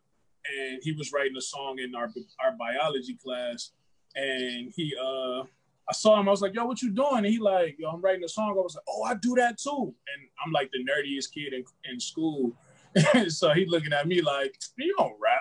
And I was like, "No, I do that." So I pull this big Spider-Man folder full of rhymes out, and I told him like, "Yo, I told you I do that too." So I had this hustle where I used to type people's reports and stuff to make money and stuff like that in school or whatever. So I typed one of his reports in exchange for a new M album. He came through and ended up having like some instrumentals we could play. So he asked, could we freestyle? And I was like, all right. So we get to freestyle and we get to rapping, and he like, yo, you rap better than me. So, you know, I'm thinking he's just trying to pump me up or whatever. But he then invited me to join his rap group in 10th grade, and like kind of the rest is history from there. Dope. So you said you actually instead you wanted to be an artist. Yeah. In what style and what vein of art did you want to journey down? Man, I was always like, well, Batman's my favorite comic book, you know what I'm saying, superhero. So I always wanted to like either be the guy that drew comics or drew Batman, or would be the guy that made your Saturday morning cartoons. Like that was me. And then I caught wind of Dragon Ball Z around the same time, like when I was about 8 or so. And I don't know, I was so enamored by that. At that time, I didn't even know it was called anime at that point. Yeah, it was Japanese animation back then. Yeah, it was Japanimation. Yes. Yeah, so, you know, I didn't even know what it was called. All I know is I wanted to work for Funimation and be the guy that drew Goku every day. And that's what I wanted to do. So I drew that in that kind of that style, that vein or whatever. I even tried to create original characters with the same like character models and muscle definitions and shit like that or whatever. And then by the time I got to 11th grade, I was already dabbling in rap, but I still held on to my first love, which was drawing. And I entered the art contest, and I put like everything I had into this arts contest for this. I forgot what the theme was or whatever, but I went for it and it didn't place. It didn't do anything, right? So I felt kind of defeated because I gave this thing like my everything. My first love, I gave it everything I had. It didn't do shit. So I was like, maybe they just don't get what I'm trying to say, right? So I converted all the rest of that love and passion that I had for drawing pictures into painting pictures with words, because I felt like in school, like, I don't know, like I said, I was an honors writer. Like teachers loved the way I put words together and how I told stories or how I did essays and things like that. So I was like, all right, well, maybe this is actually my calling. I still love to draw from time to time, but maybe this is my calling or whatever. So I stuck with it, and now we're here. The artwork. So with the artwork, so you did the artwork for the album cover, and I wish I could take credit for that, man. I wish I could take credit. Yeah, I can't even do my guy like that, man. So I work with a guy named James Gage out of Solon, Ohio. Real good friend of mine. We've been working together since 2014. He wants to be a manga artist, like one of the first premier Black manga artists. And he's fantastic at what he does. And I had these ideas, and I'm real thorough with my descriptions of things. And I started telling him how this album was a story about me and what would my life look and sound like if it were an anime, right? And so we started putting that concept together, and I was like, but we're inside my mind pretty much showing you, you know what I'm saying, a story of my life. So I was like, I want to be standing on my thoughts. And basically the smiley face logo that he's standing on, that's my actual like company logo, which stands for the most popular lane, which also doubles as my anti-bullying campaign I started in 2011. So with the brain exposed, that's me standing on everything that I am, everything that encompasses who I am as an artist, I am as a person. And we came up with this masterpiece. Nice, man. So when it comes to the art, when it comes to the rhymes, like in a way, from the lyrics on this album, I can tell that your influence of anime and art and stuff intertwines with your lyrical content and everything you talk about in the tracks. So when you are crafting up your rhymes, are you envisioning like say if instead of just writing rhymes, like, does your rhymes kind of resemble maybe what you could draw out on paper also? Facts. And also, like, because like I can't like really show you because of like how COVID is, but like I'm a performance artist. So when I write music, I think of the stage show. I think of how the lighting is going to be. I think about how the mood of the room is. I think about atmosphere and crowd interaction and different things like that when I'm crafting songs. And to be as vivid as I can be, that's where being an artist first, as far as like drawing pictures and stuff, come through, because I'm able to pay attention to detail in certain ways that I really feel like drawing helps me with, you know what I'm saying? So and putting that together with being a really good writer, it just, I don't know, it just meshes. And sometimes it's like, I don't even have to think about it. 9 times out of 10, like I'm really just writing down on paper what I'm looking at or what I'm envisioning in my mind. And it like these songs come out, like the parallels that I have to anime references and things like that or whatever. I don't really put a whole lot of thought in how they happen. Sometimes I'll finish a song and like read it back and be like, damn, I didn't even realize I did this. Like sometimes it's on the page. Like, you know what I'm saying? It's so authentic. It's just on the page. And I'm grateful for how my brain works. Nice, dope. Now I'm gonna get into this joint because you mentioned it before, Never Back Down, because it kind of goes into what you mentioned on the anti-bullying and bullying situation. Right. I'm gonna play a little bit of this and want you to talk about that.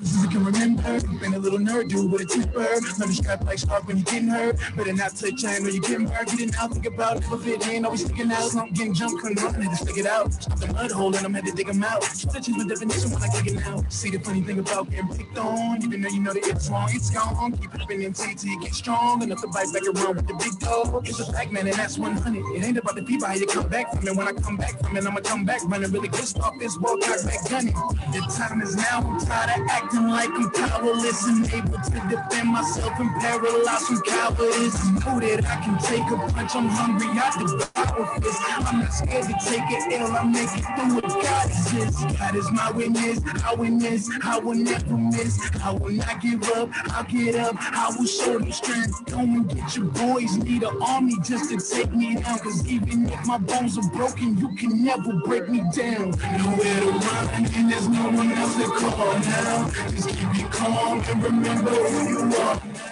You're standing tall and respecting you to fall down. It's what you do when your back's against the wall. Now fight, never back down. Fight, never. Now, I ain't giving them all because they got to go to your thing. But thinking about this song and talking about fight and never back down and the anti-bullying and things like that, it just literally hit me now and made me flash back to when I was younger. And just a brief on me, like, we didn't call it this in the 80s when I was in school. It wasn't, you got picked on, was never bullied. I was generally one of the bigger kids, always the bigger, taller kids in class. Okay. But in a way, I was semi-soft, not this kind of, but you know what I mean. But I used to be able to easily get picked on because in my head, I was always afraid of getting in trouble. And that was my, so it got to a point where I got into a fight, a series, me and a friend of mine, like, this is my brother, man, but we got into a series of 3 fights. I won 2 out of the 3. Then it took in junior high school, I got into a fight with another friend of mine, who's a good friend of mine still to this day. And I dominated him to make me understand, nobody can really fuck with me ever again. And ever since that, I've never lost a fight in life if I had one since then. But it goes to the being picked on, being bullied, and remembering, like, being afraid to walk up to the blackboard because I was the kid with the big butt, or I was the fat kid, perceived at the time as the fat kid, though I wasn't that fat for my size. And so I understand, and this is relatable because of you know what? You're going to come to me, I'm not going to back down. And so I don't want you to back down from this question. What went into the process of writing this song and your journey as you explained it through bullying? Man, bullying started for me way in the second grade. Like, second grade was the first time I ever almost lost my life to bullying. So, these two bullies that were like terrorizing me that school year, actually coerced my best friend at the time to almost stab me to death. Because he was afraid of them picking on him. So instead of him teaming up with me to fight them, he switched sides. And I actually watched them sharpen the pencil too. Like, the crazy part was, like, back in second grade, like, they used to, line us up, take us all to the bathroom at the same time and shit like that. And me and him, we was like class clowns and shit, so we was always at the end of the line.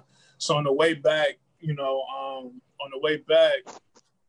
we get to the class. This time, like, the teachers, they go in the room. They never do that. They never go in the room first and leave the kids unsupervised until they get all in the class. But for whatever reason, they went in, and me and my goofy ass best friend at the back clowning as usual. And I was wondering why he had this pencil with him before we left. And like, as we was getting ready to go in the room, he made like a hard stop to the point like where like you like bump into somebody when they stop like abruptly. And I'm like, dude, what's your problem? And he turned around because like he had this really big smile, these big eyes, this big smile. Usually it's like the sign you about to have a good day. He turns around with this same smile and just start jabbing me with the pencil. And like, you in shock because like, who stabbed somebody while smiling? Like, it was the most like probably most sinister shit I probably ever like experienced in life. But so yeah, he got me all up in here or whatever, and I bled a lot too. Like, you know what I'm saying? Like, it was a crazy situation, but that was kind of like one of my scariest moments early on in life. And from then on, like, that's where that chip on that shoulder, that kind of that paranoia, that I guess my first time encountering betrayal, but on the behalf of bullying and shit. So as I went on through school, the more I got bullied, the more my confidence started to leave. Like, people started taking my power away from me. I was in a really bad place by the time I got to like 11th grade high school, to where like I was paranoid. I ain't like large groups of people. I just, you know what I'm saying? I was, it was bad. But music, man, when I started writing and doing music or whatever, it started giving me that confidence. And then I started talking to other kids about it. And then in my career, I started my own anti-bullying campaign. And the more I started talking, the more crowds of people would come and want to hear what I had to say. And the one thing I could always like never kind of relate to some of these kids is the want to like commit suicide or take my own life. I guess I was too stubborn to die that way. And like, I don't know, I guess I wanted to like show people like, you know what I'm saying? Like, you can't end me like that. Like, you know what I mean? So when I was writing this song, it just kind of put me in my mind to that one thing that kind of kept me alive through a lot of the traumas and a lot of the ass whoopings and being jumped and being chased around and being chased through the schoolhouse and being picked on or having your shoes stolen or your clothes thrown in the toilet and just like a lot of shit that I went through. Like, you could never put me in a place to where I would give up or just quit. Like, I don't care how, you know what I'm saying, how teary-eyed, bloody or beaten I was, like, you can't break me down. And that song came to life from those life experiences. Wow. Wow. And you took me back to other places in life where I was, because you mentioned the fucked up situation of your friend at the time willing to do this against some other kids. And you reminded me of how in the 4th grade, defending a friend of mine that was being bullied by somebody else, I almost took somebody's life by a punch to the solar plexus. And my people had to explain to me I almost killed the kid because he was a good maybe 4 minutes of like trying to breathe. And but I wasn't, it was in the opposite end of defending somebody from a Right. bully. And I couldn't even imagine being in that kind of in your place, and I salute you for still being here because it's Yeah. crazy. I was almost took out of here a couple times, man. I'm supposed to be here, man. You know what I mean? Like, and while I'm here and I'm able to do so, and I got this ability with this pen, I'm gonna use it to empower people that was like me that don't, you know what I'm saying, necessarily had that voice or feel like they got that power. Like, you know what I'm saying? If they can see me survive it, I hope they can be like, yo, well, I guess I could survive it too, or it's a little more, you know what I'm saying, a little more helpful. That's all I want to do.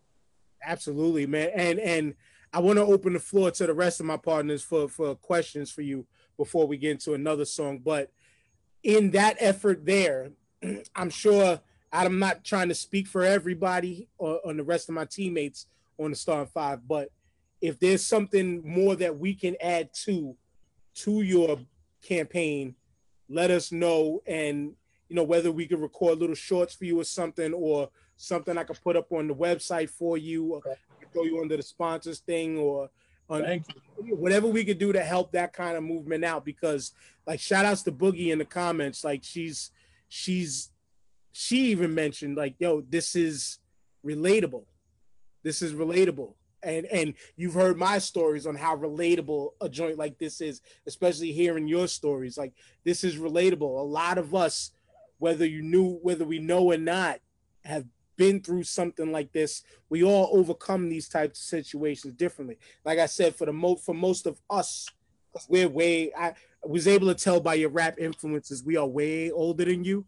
We was already in the clubs and in the lab back then when you were just putting up on Dre and Eminem and shit. And salute to you for being a black person, not being afraid to say you're influenced by Eminem, because a lot of black cats right nowadays been shitting on Eminem like he's some. I can't tolerate the slander, man. I can't do it. And also too, in the comments, Boogie's had mentioned, well, however she could see your art, because she would love to see some of your artwork if you have. We'll shout it out at the end of the show. But Katara, TJ, JP, anybody who want to add on to some questions? Yeah. Because I mean, I think everybody has experienced bullying at least at some point in their life. And a crazy story was, there was this kid when I was growing up in the 8th grade. He was a terror. And he bullied one kid. He pushed one kid too far, and the kid came back with his father's shotgun and killed him. It was just yeah. And this was like in like 88. So like we were like bugging because we never heard of nothing like that. You know what I'm saying? It's just like, we knew the kid was bad, but we never thought to take it to that level. You know what I'm saying? But it all goes how far you can push a person. And that's great that you can pull from what your experience is to make a story like that and put it on wax. You know what I'm saying? Thank you. That's you've come. Yeah, that shows that your growth and how you matured, and you've come a long way. Like, you can put your pain on a track. That's you being the realest you could possibly be. You know what I'm saying? I don't know. Was that difficult to write for you at the time, or? Nah, at this point, it makes me feel so much better to be able to do so.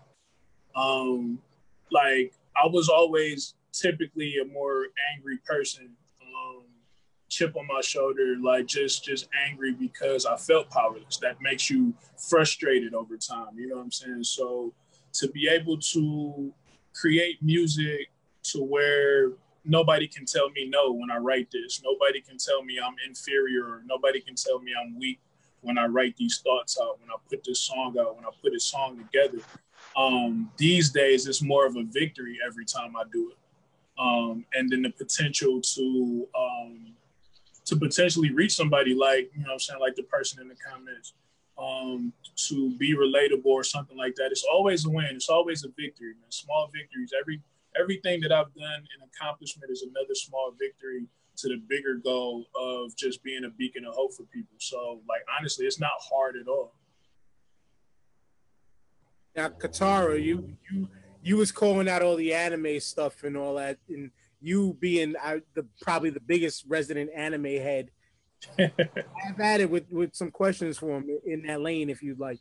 Yeah, I do have a question. Yeah, when I read the when I listened to your first track, it was the second the music came on, I said to Dan, this intro to anime, and why is this not an intro to an anime? So when I first listened to that, and then all the Naruto, I knew. So I think I introduced my son to Naruto.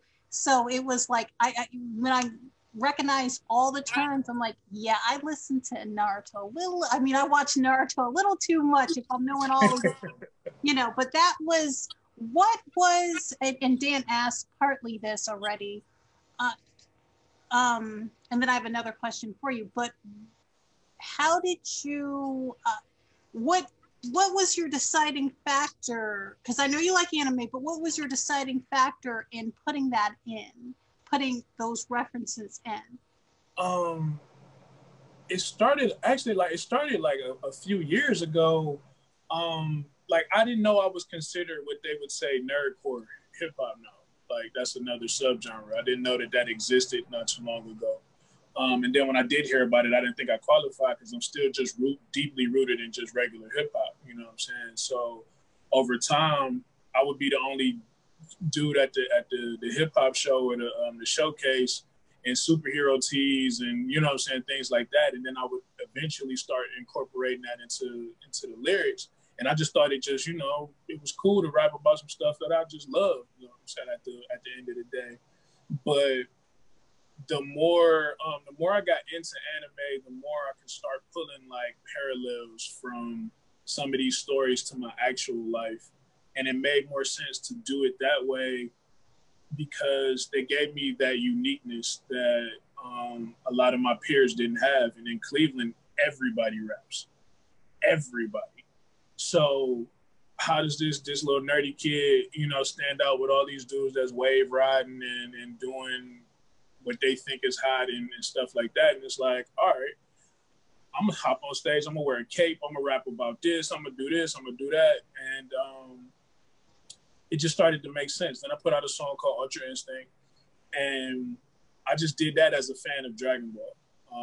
It was going away, and I was like, damn, man, we just got Dragon Ball back, it's about to go away.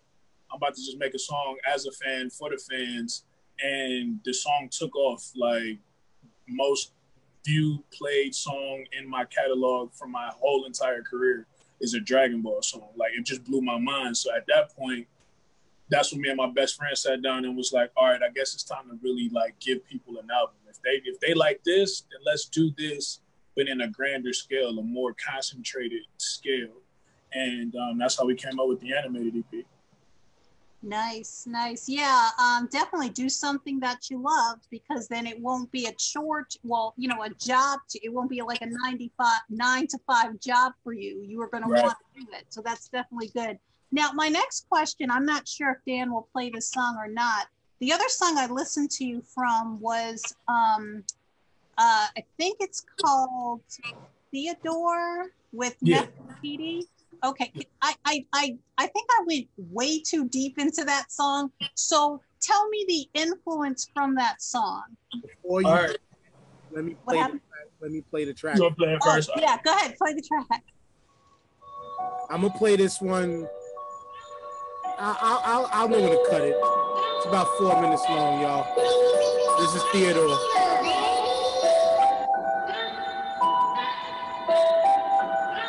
I know it's scary, but could you try to go to sleep? I don't wanna go to bed, mommy, something's really quite wrong. My room's a very scary place when the lights off. Monsters under the bed, I dread the day I might fall. Try to make a run and it's my leg that it bites off. What do they want from me? Shadows always taunting me. What if this house has a ghost and it's haunting me? What if these bedtime stories ain't just only stories? What if the boogeyman is real and he's coming for me? Mom, you never listen to me say it's superstition. Only pissing on myself and praying that I don't go missing on you. This is how you do me when the scary stuff is just starting. You close the door and leave my pictures on the milk carton. Please don't leave me. Why do you not believe me? A demon's in my closet that's probably gonna eat me. I ain't even tired. I'm not even sleepy. She said, you and Theodore, little boy, take it easy, take it easy. Sorry if I got you covered from morning till sunset.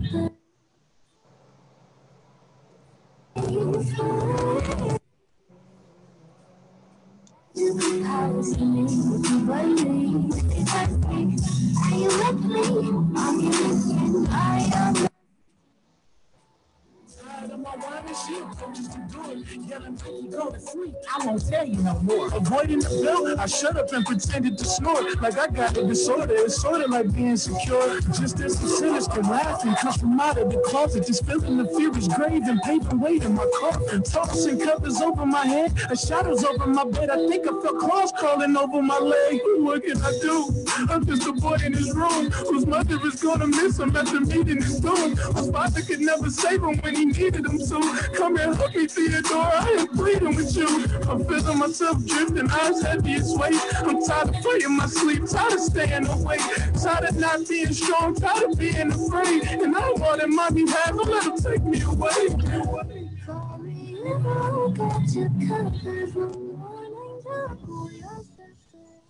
That was Theodore, Crazy Eight, the Greats, the animated. Yeah, you could get into the influence of this shit now, but once again, another relatable track. Thinking about back when I was a kid in the 80s and the way horror movies and shit back then were, legitimately scared the shit out of some of us. Where we didn't want to be in the dark in our room, we needed a night light. We had to go to sleep with the TV or the radio on. Didn't want to open the dark closet and all that shit, man. So again, relatable, but Qatar had the question, have at it. All right, so Theodore is the name of an actual teddy bear that my mother gave me when I was born. And for, I guess you could say if I had an imaginary friend, I guess it would be Theodore. At one point, we was the same height. Now, did you name the teddy bear Theodore, or was it Teddy Ruxpin? No, my mom literally named it. She literally named him Theodore. Okay, because again, I'm hip to the Teddy Ruxpin. I'm hip. Okay, because I was gonna say a little before your time again, because when you popped the tape of Teddy Ruxpin and he would start spitting rap lyrics and shit like that, you'd have thought that thing was talking to you later. Right, yeah, nah. Theodore was just a stuffed teddy bear my mom gave me, when I was a kid. And it was a pretty decent sized bear too, because like I said, at some point it was like the same height. So I have them everywhere or whatever. I practice all my WWF moves on them, my Ninja Turtle karate moves on them. I do, like I had to entertain myself. I was the only kid. So it's what we call like man on the moon syndrome and shit. So, Theodore, the song brings me back to how terrified I was in my room as a kid. Like I was convinced there was a demon in my room trying to kill me. I would see moving shadows and I would see a lot of different things. And I guess my mom played a part in that because she watched, like she's a horror movie fanatic, always has been. Now I'm a horror movie fanatic. Didn't help. So like she would do little weird shit too, like in the middle of a scary movie, like she'll like, oh, I'm gonna go to the bathroom real quick and then like never come back and then start whispering my name from the hallway and shit. Like my mom, yeah, like she was a bunch of fun, but that also contributed to like my overactive imagination conjuring up these things I thought I saw. And and that's actually my mother on the song. For people if they didn't know, that's actually my mom on the song. And so we sampled an anime movie from the 80s called Akira. There's a scene where Tetsuo is in his bed. That's one of the main characters. He's in his bed hallucinating, and this little car, this little rabbit, and this little teddy bear climbs on the bed. And that's the sound effect you hear we sampling in the background or whatever. And as my best friend had never seen the movie before, and it's still like top 2 anime movie for me of all time. So I played it for him, and as we was watching the movie, I was like, bro, we gotta sample this joint. Like, I don't know if it's ever been done before, but we gotta do it. And he was like, is it on YouTube? I'm like, yeah. So he took the sample, he chopped it up. And as I like replayed the like writing the song, and as he was making the beat, that scene, I kind of had it on a loop, and we was watching it in mute while he was making the music. And at one part of the scene, a giant teddy bear is on the screen, like looking real crazy. And I was like, yo, this remind me of Theodore. Like, this is some imaginary, like some shit that, you know, I would have with my teddy bear back in the day. And what I didn't know until like maybe years later is that my mom owned that bear before she gave it to me. So it's like a family heirloom. And so I put my real life and put a little fantasy spin on it to where teddy bears is passed down through generations, protecting kids from the monsters that go, you know, bump in the night. And basically the first 2 verses is like some real conversations me and my mom would have as a kid, as she trying to get me to go to bed or threatening me to go to bed at some point. And how Theodore can't come to life until after I fall asleep to help protect me from these monsters. And that's kind of how I put that song together. It's like a nightmare sequence in the story of the album, if I had to call it that. Dope. And fun fact, I literally watched, I thought I've seen it before. I've known about Akira for my whole life. I literally just watched it for the first time last year. And this shit was so good. I had to watch it 3 times in a row. You said Akira, right? Yeah. Huh? Akira, okay. Yeah. Okay, because at first I said The Cure. I'm like, what movie is that? But yeah. I knew about the film for forever, because of course the first image you think of is him on the motorcycle. Right. Right. Teddy bear scene and shit. I remember that. Like, it was just like, yo, that shit was just that whole movie was just bugged out. But the great thing about it, because my daughter is an anime head. She turns 13 this Sunday, actually. But she's an anime head. Like, she's into like everything. She was watching Ruby. She ran through Hunter x Hunter, freaking I forgot what else she's on right now, but literally like she likes the slice of life stuff and things like that. But I asked her the other day, did she see that movie? And she said no. So now I gotta go back and dig for it and watch. Now I'm gonna watch it with her again because I loved it so much. But the crazy influence of that with, again, just dopeness, because it was a fire movie as a whole. But how excited was your mother to be a part of this project? She actually, man, like, she's still around. Like, she's still calling people personally, like, every day since the song was like in concept. Like, yo, I'm on Mikey's song. Yo, I got you know what I'm saying? Like, did you listen to it? Like, she's literally like calling people. Is she calling me when she mad that people, like a couple people ain't responded yet? Your auntie ain't responded yet to the, you know what I'm saying? Like, it's super funny. She is so pumped. Like, her in the studio is probably one of the best moments of my career. Having her in front of the microphone. I actually be doing a behind the scenes breakdown of that song in video form, like a video series that I'll be doing for the album. But y'all will actually get to see mom in front of the microphone, learning how to do things.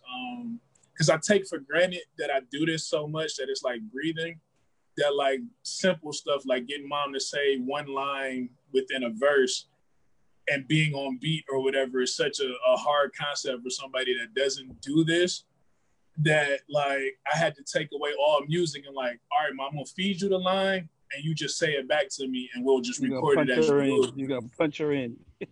Yeah, you know what I'm saying? Like, we'll place you where you need to go or whatever. And like after she stopped trying to be on beat and she could just talk freely, she just became like this prima donna in the studio. Like, she got to the point where she was like, oh, I don't like that take. Let's do it again. I don't like this take either. Let's do it again. Like, she got so comfortable. It was like, you created a monster.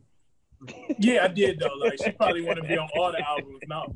I was gonna say, how dope was it now to you could now turn it around, 180 the situation and tell mom what to do. Right. And I think the dopest part about having mom on the album is I have her in the actual credits of the song, so she actually gets a royalty split from the song as it streams. And like I feel so great about being able to give my mom a piece of the music and a piece of the profits at the same time. Like just a big thank you for being like one of the best mothers like anybody could ask for. Like, you know what I'm Like, saying? there you go. That's all that rent you asked for that I never gave you. Facts. Facts. But I'm gonna go into you mentioned the joint. I'm gonna go back a little bit because I don't know if it's the same Ultra Instinct on the album. Yeah, that's the same one. Okay. Go right to your SoundCloud so people can go see. You see the big logo, you know where to go. The joint got over 52,000 hits. Everybody hears it good? It's good? It's good? Yeah. It's that Super Saiyan nerd guy flow, nigga.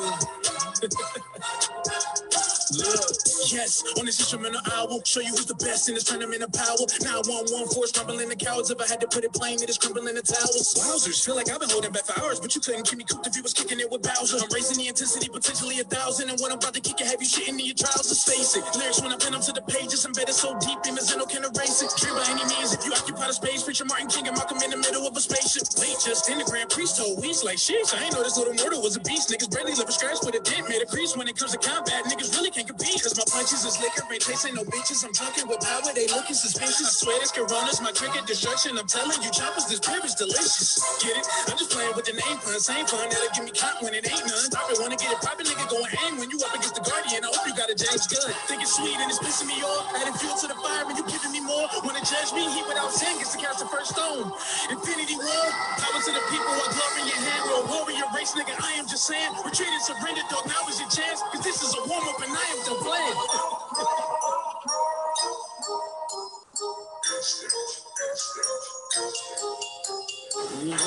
I'm just giving y'all that much because y'all need to go support this joint. Y'all gotta go support this joint like ASAP, man. But that joint right there, again, just lyrical abilities, flows, and things like that. Like to me, that track,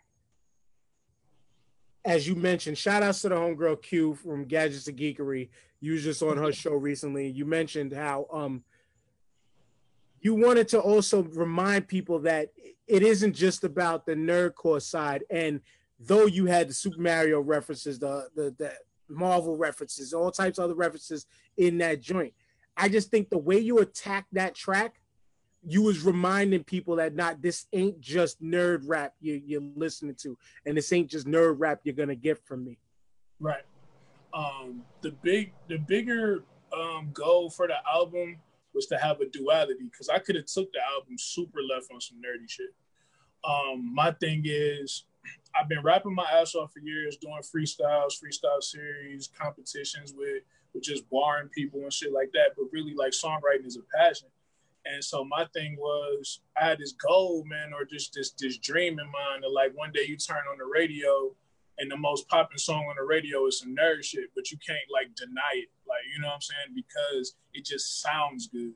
So me and my best friend's mission was, let the music sound good and don't worry about so heavily making it a nerd project or nothing like that. Let's make it a good album. Let's make it listenable. Let's make the replay value be good. Let's put ourselves in the position of people listening to it for the first time, and just make sure when you press play on some shit, you want to press play on it again. The beats is good. The songs are structured. The hooks are solid. You know what I'm saying? Like, we really wanted to just bring good music to the table. And if you peel back the layers and saw the nerd shit on there, that's because you probably relate. But on the surface level, I want you to just press play and be a fair weather listener or whatever, and just be like, hey, y'all, I like that beat, or I like that song, or the hook to that is cool, or, you know what I'm saying? Like, I just wanted to take away labels, honestly, of anything, and just call this shit dope. That's all I like. That was the mission. Like, you know what I'm saying? Like, fuck overthinking it. Yeah, I'm methodical, and I had a concept, I had a story, I had all these things, like, you know, planned. But at the end of the day, I just wanted you to call it dope. So we focused on making good music first, and then everything else followed. And dope indeed is where I could put it. Like, honestly, like, I can listen to you thinking in the lane of the nerdcore rap, I can listen to you in the lane of like the MC Dan and I would say the godfather of the nerd style, Del the Funky Homo Sapien, or take it to Philly and who is the current like father of it, Mega Ran, or homie I did a podcast with last year, the homies the Heroes for Hire. If you ever heard of them, Yeah, I'm here. check them out too. Like you are in like right now to me, like you can stand on their level of quality of nerdcore music, but just as a rapper too, just as a rapper in whole, we are hip hop. Like most of us on this show, we are hip hop. Like this show would have never started if it wasn't for the hip hop discussion group, which is a Facebook group that HHDG Media, I'm one of the partner owners of, and JP is one of the original 50 members of the hip hop discussion group as a whole. Yeah. And we know this hip hop shit when we're talking to you, and I can, though my word is whatever, I can certify this shit. This is Starting Five approved, must cop, must listen to, must buy, support with your dollars if possible. JP, do you have any questions for this brother while we here, while we got him? Oh man, I just say, man, man, we keep things, bro, and doing things, man, I'm definitely gonna support this stuff. I like what I'm hearing, as far as those stories out, nightmares in the bedroom, man. I mean, I feel you in that. I went through the same. I don't put my personal shit out like that. But, I can remember having vivid dreams at 4, 5 years old, violent dreams. So, you know what I mean? I know exactly what you're talking about. Shit you should be thinking as little. I just to you that way. So I can relate on that. But to translate for Stephen Hawking's over there, he pretty much was expressing, because you was choppy again. I'm sorry, JP, but he was pretty much expressing the relatableness of this. I'm sure you heard most of what he was saying, and like we mentioned, most of us having them bad dreams and nightmares and shit as kids, and it is crazy, man. This whole album, once again, it's relatable. The topics are on point. The references are on point, and like you said, man, if you are a nerd, blurred, whatever, geek, freak, however you want to call it, like, this shit is relatable. Like, you see how quick Qatar jumped right on it. Like, I all the references on this. I know TJ caught all the references throughout this whole thing too, because we are in that life also. And man, all I can say just to wrap this up is, man, much more success to you. Thank you. Please go cop this joint ASAP. Go stream it. Get his streaming numbers up. Go purchase it wherever he got it to purchase. It's worth the penny that you're going to put into this, and support dope shit. Support black music. Support dope music. And now that you've been a guest here, whenever you want to come back for whatever, you can come back just to chill, chop it up with us at any time. Yeah. You being the first new guest on the show as we close this out. Final shout outs. Make sure you give out all your social medias and stuff too. Biggest shout out got to go to the Starting Five, man. Thank you for having me on the platform. Like, it's a big triumph coming from like really fighting through the monotony of what local hip hop and underground hip hop is, to get on platforms to have a voice and things like that. So just thank you guys for just giving a fuck enough to take a chance on a Crazy Eight for your podcast. I want to give a big shout out to my engineer, my producer, my best friend, my brother Tino Black, who produced 5 out of the 8 tracks on the album, recorded the whole album, mixed and mastered the whole album. He really came a long way. He was definitely my partner in crime putting this shit together. So the biggest shout out got to go to him, because he matches my genius. So, you know what I'm saying? So big shout out to my brother Tino Black.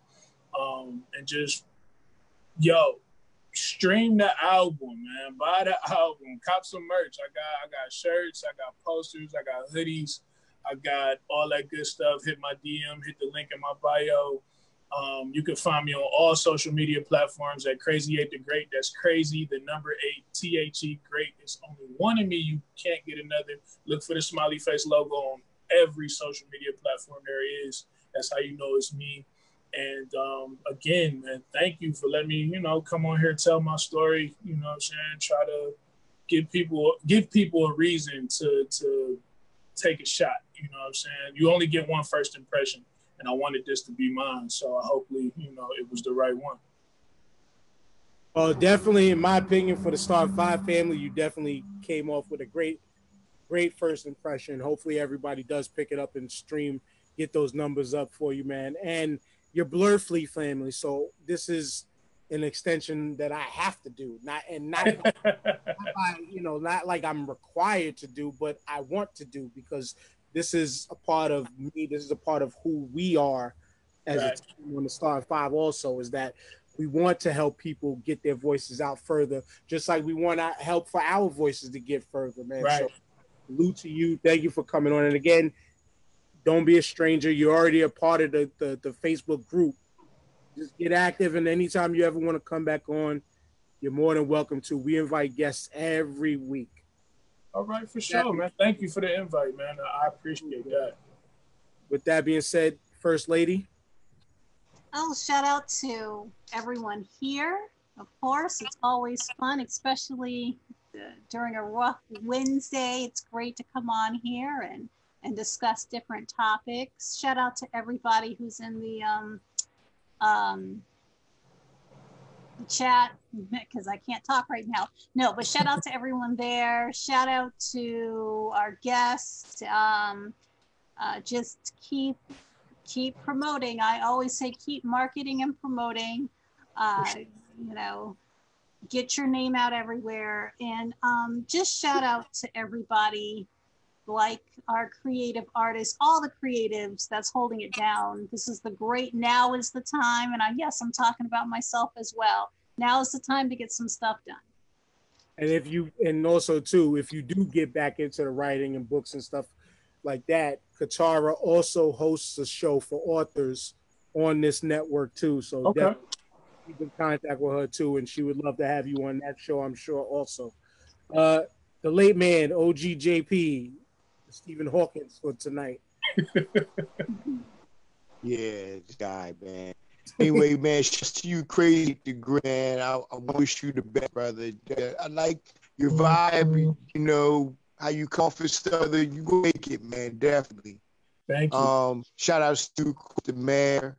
Shout outs to DJ Guitar. Shout out to people in the feed. And that's it. TJ. Yo, shout out to you, the Crazy 8 the Great, man. Great story, great background. The album is solid, like I said. Love the music. My favorite anime is Ninja Scroll of all time. That's a classic. Me. Yeah, that's classic. Yo, it's a classic. It's bananas. I love it. I could watch that 100 times. Shout out to people in the chat. Shout out to Dan, the First Lady. I'm not gonna get on the old man tonight. I'm gonna let him be. I'm gonna let him live. And once again, a solid show. Thanks for everybody participating. Love. Notice he didn't be a shout out at all. Say I'm gonna get on the old man, and he should be out at all. That's a damn shame. I get back shout out about you now. Don't get me started, JP. Don't get me started. I take my shout back. Fucking TJ and Stephen Hawkins arguing. This is funny.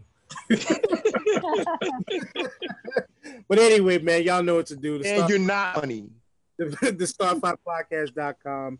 Again, check out Crazy 8 the Great everywhere on all social media platforms under Crazy, the number 8, the Great. And again, thank you. Thank you, everybody. And last but not least, once again, the anti-bullying thing, we're here to help. Let us know. Let me know. Hit me up. Hit any one of us up here.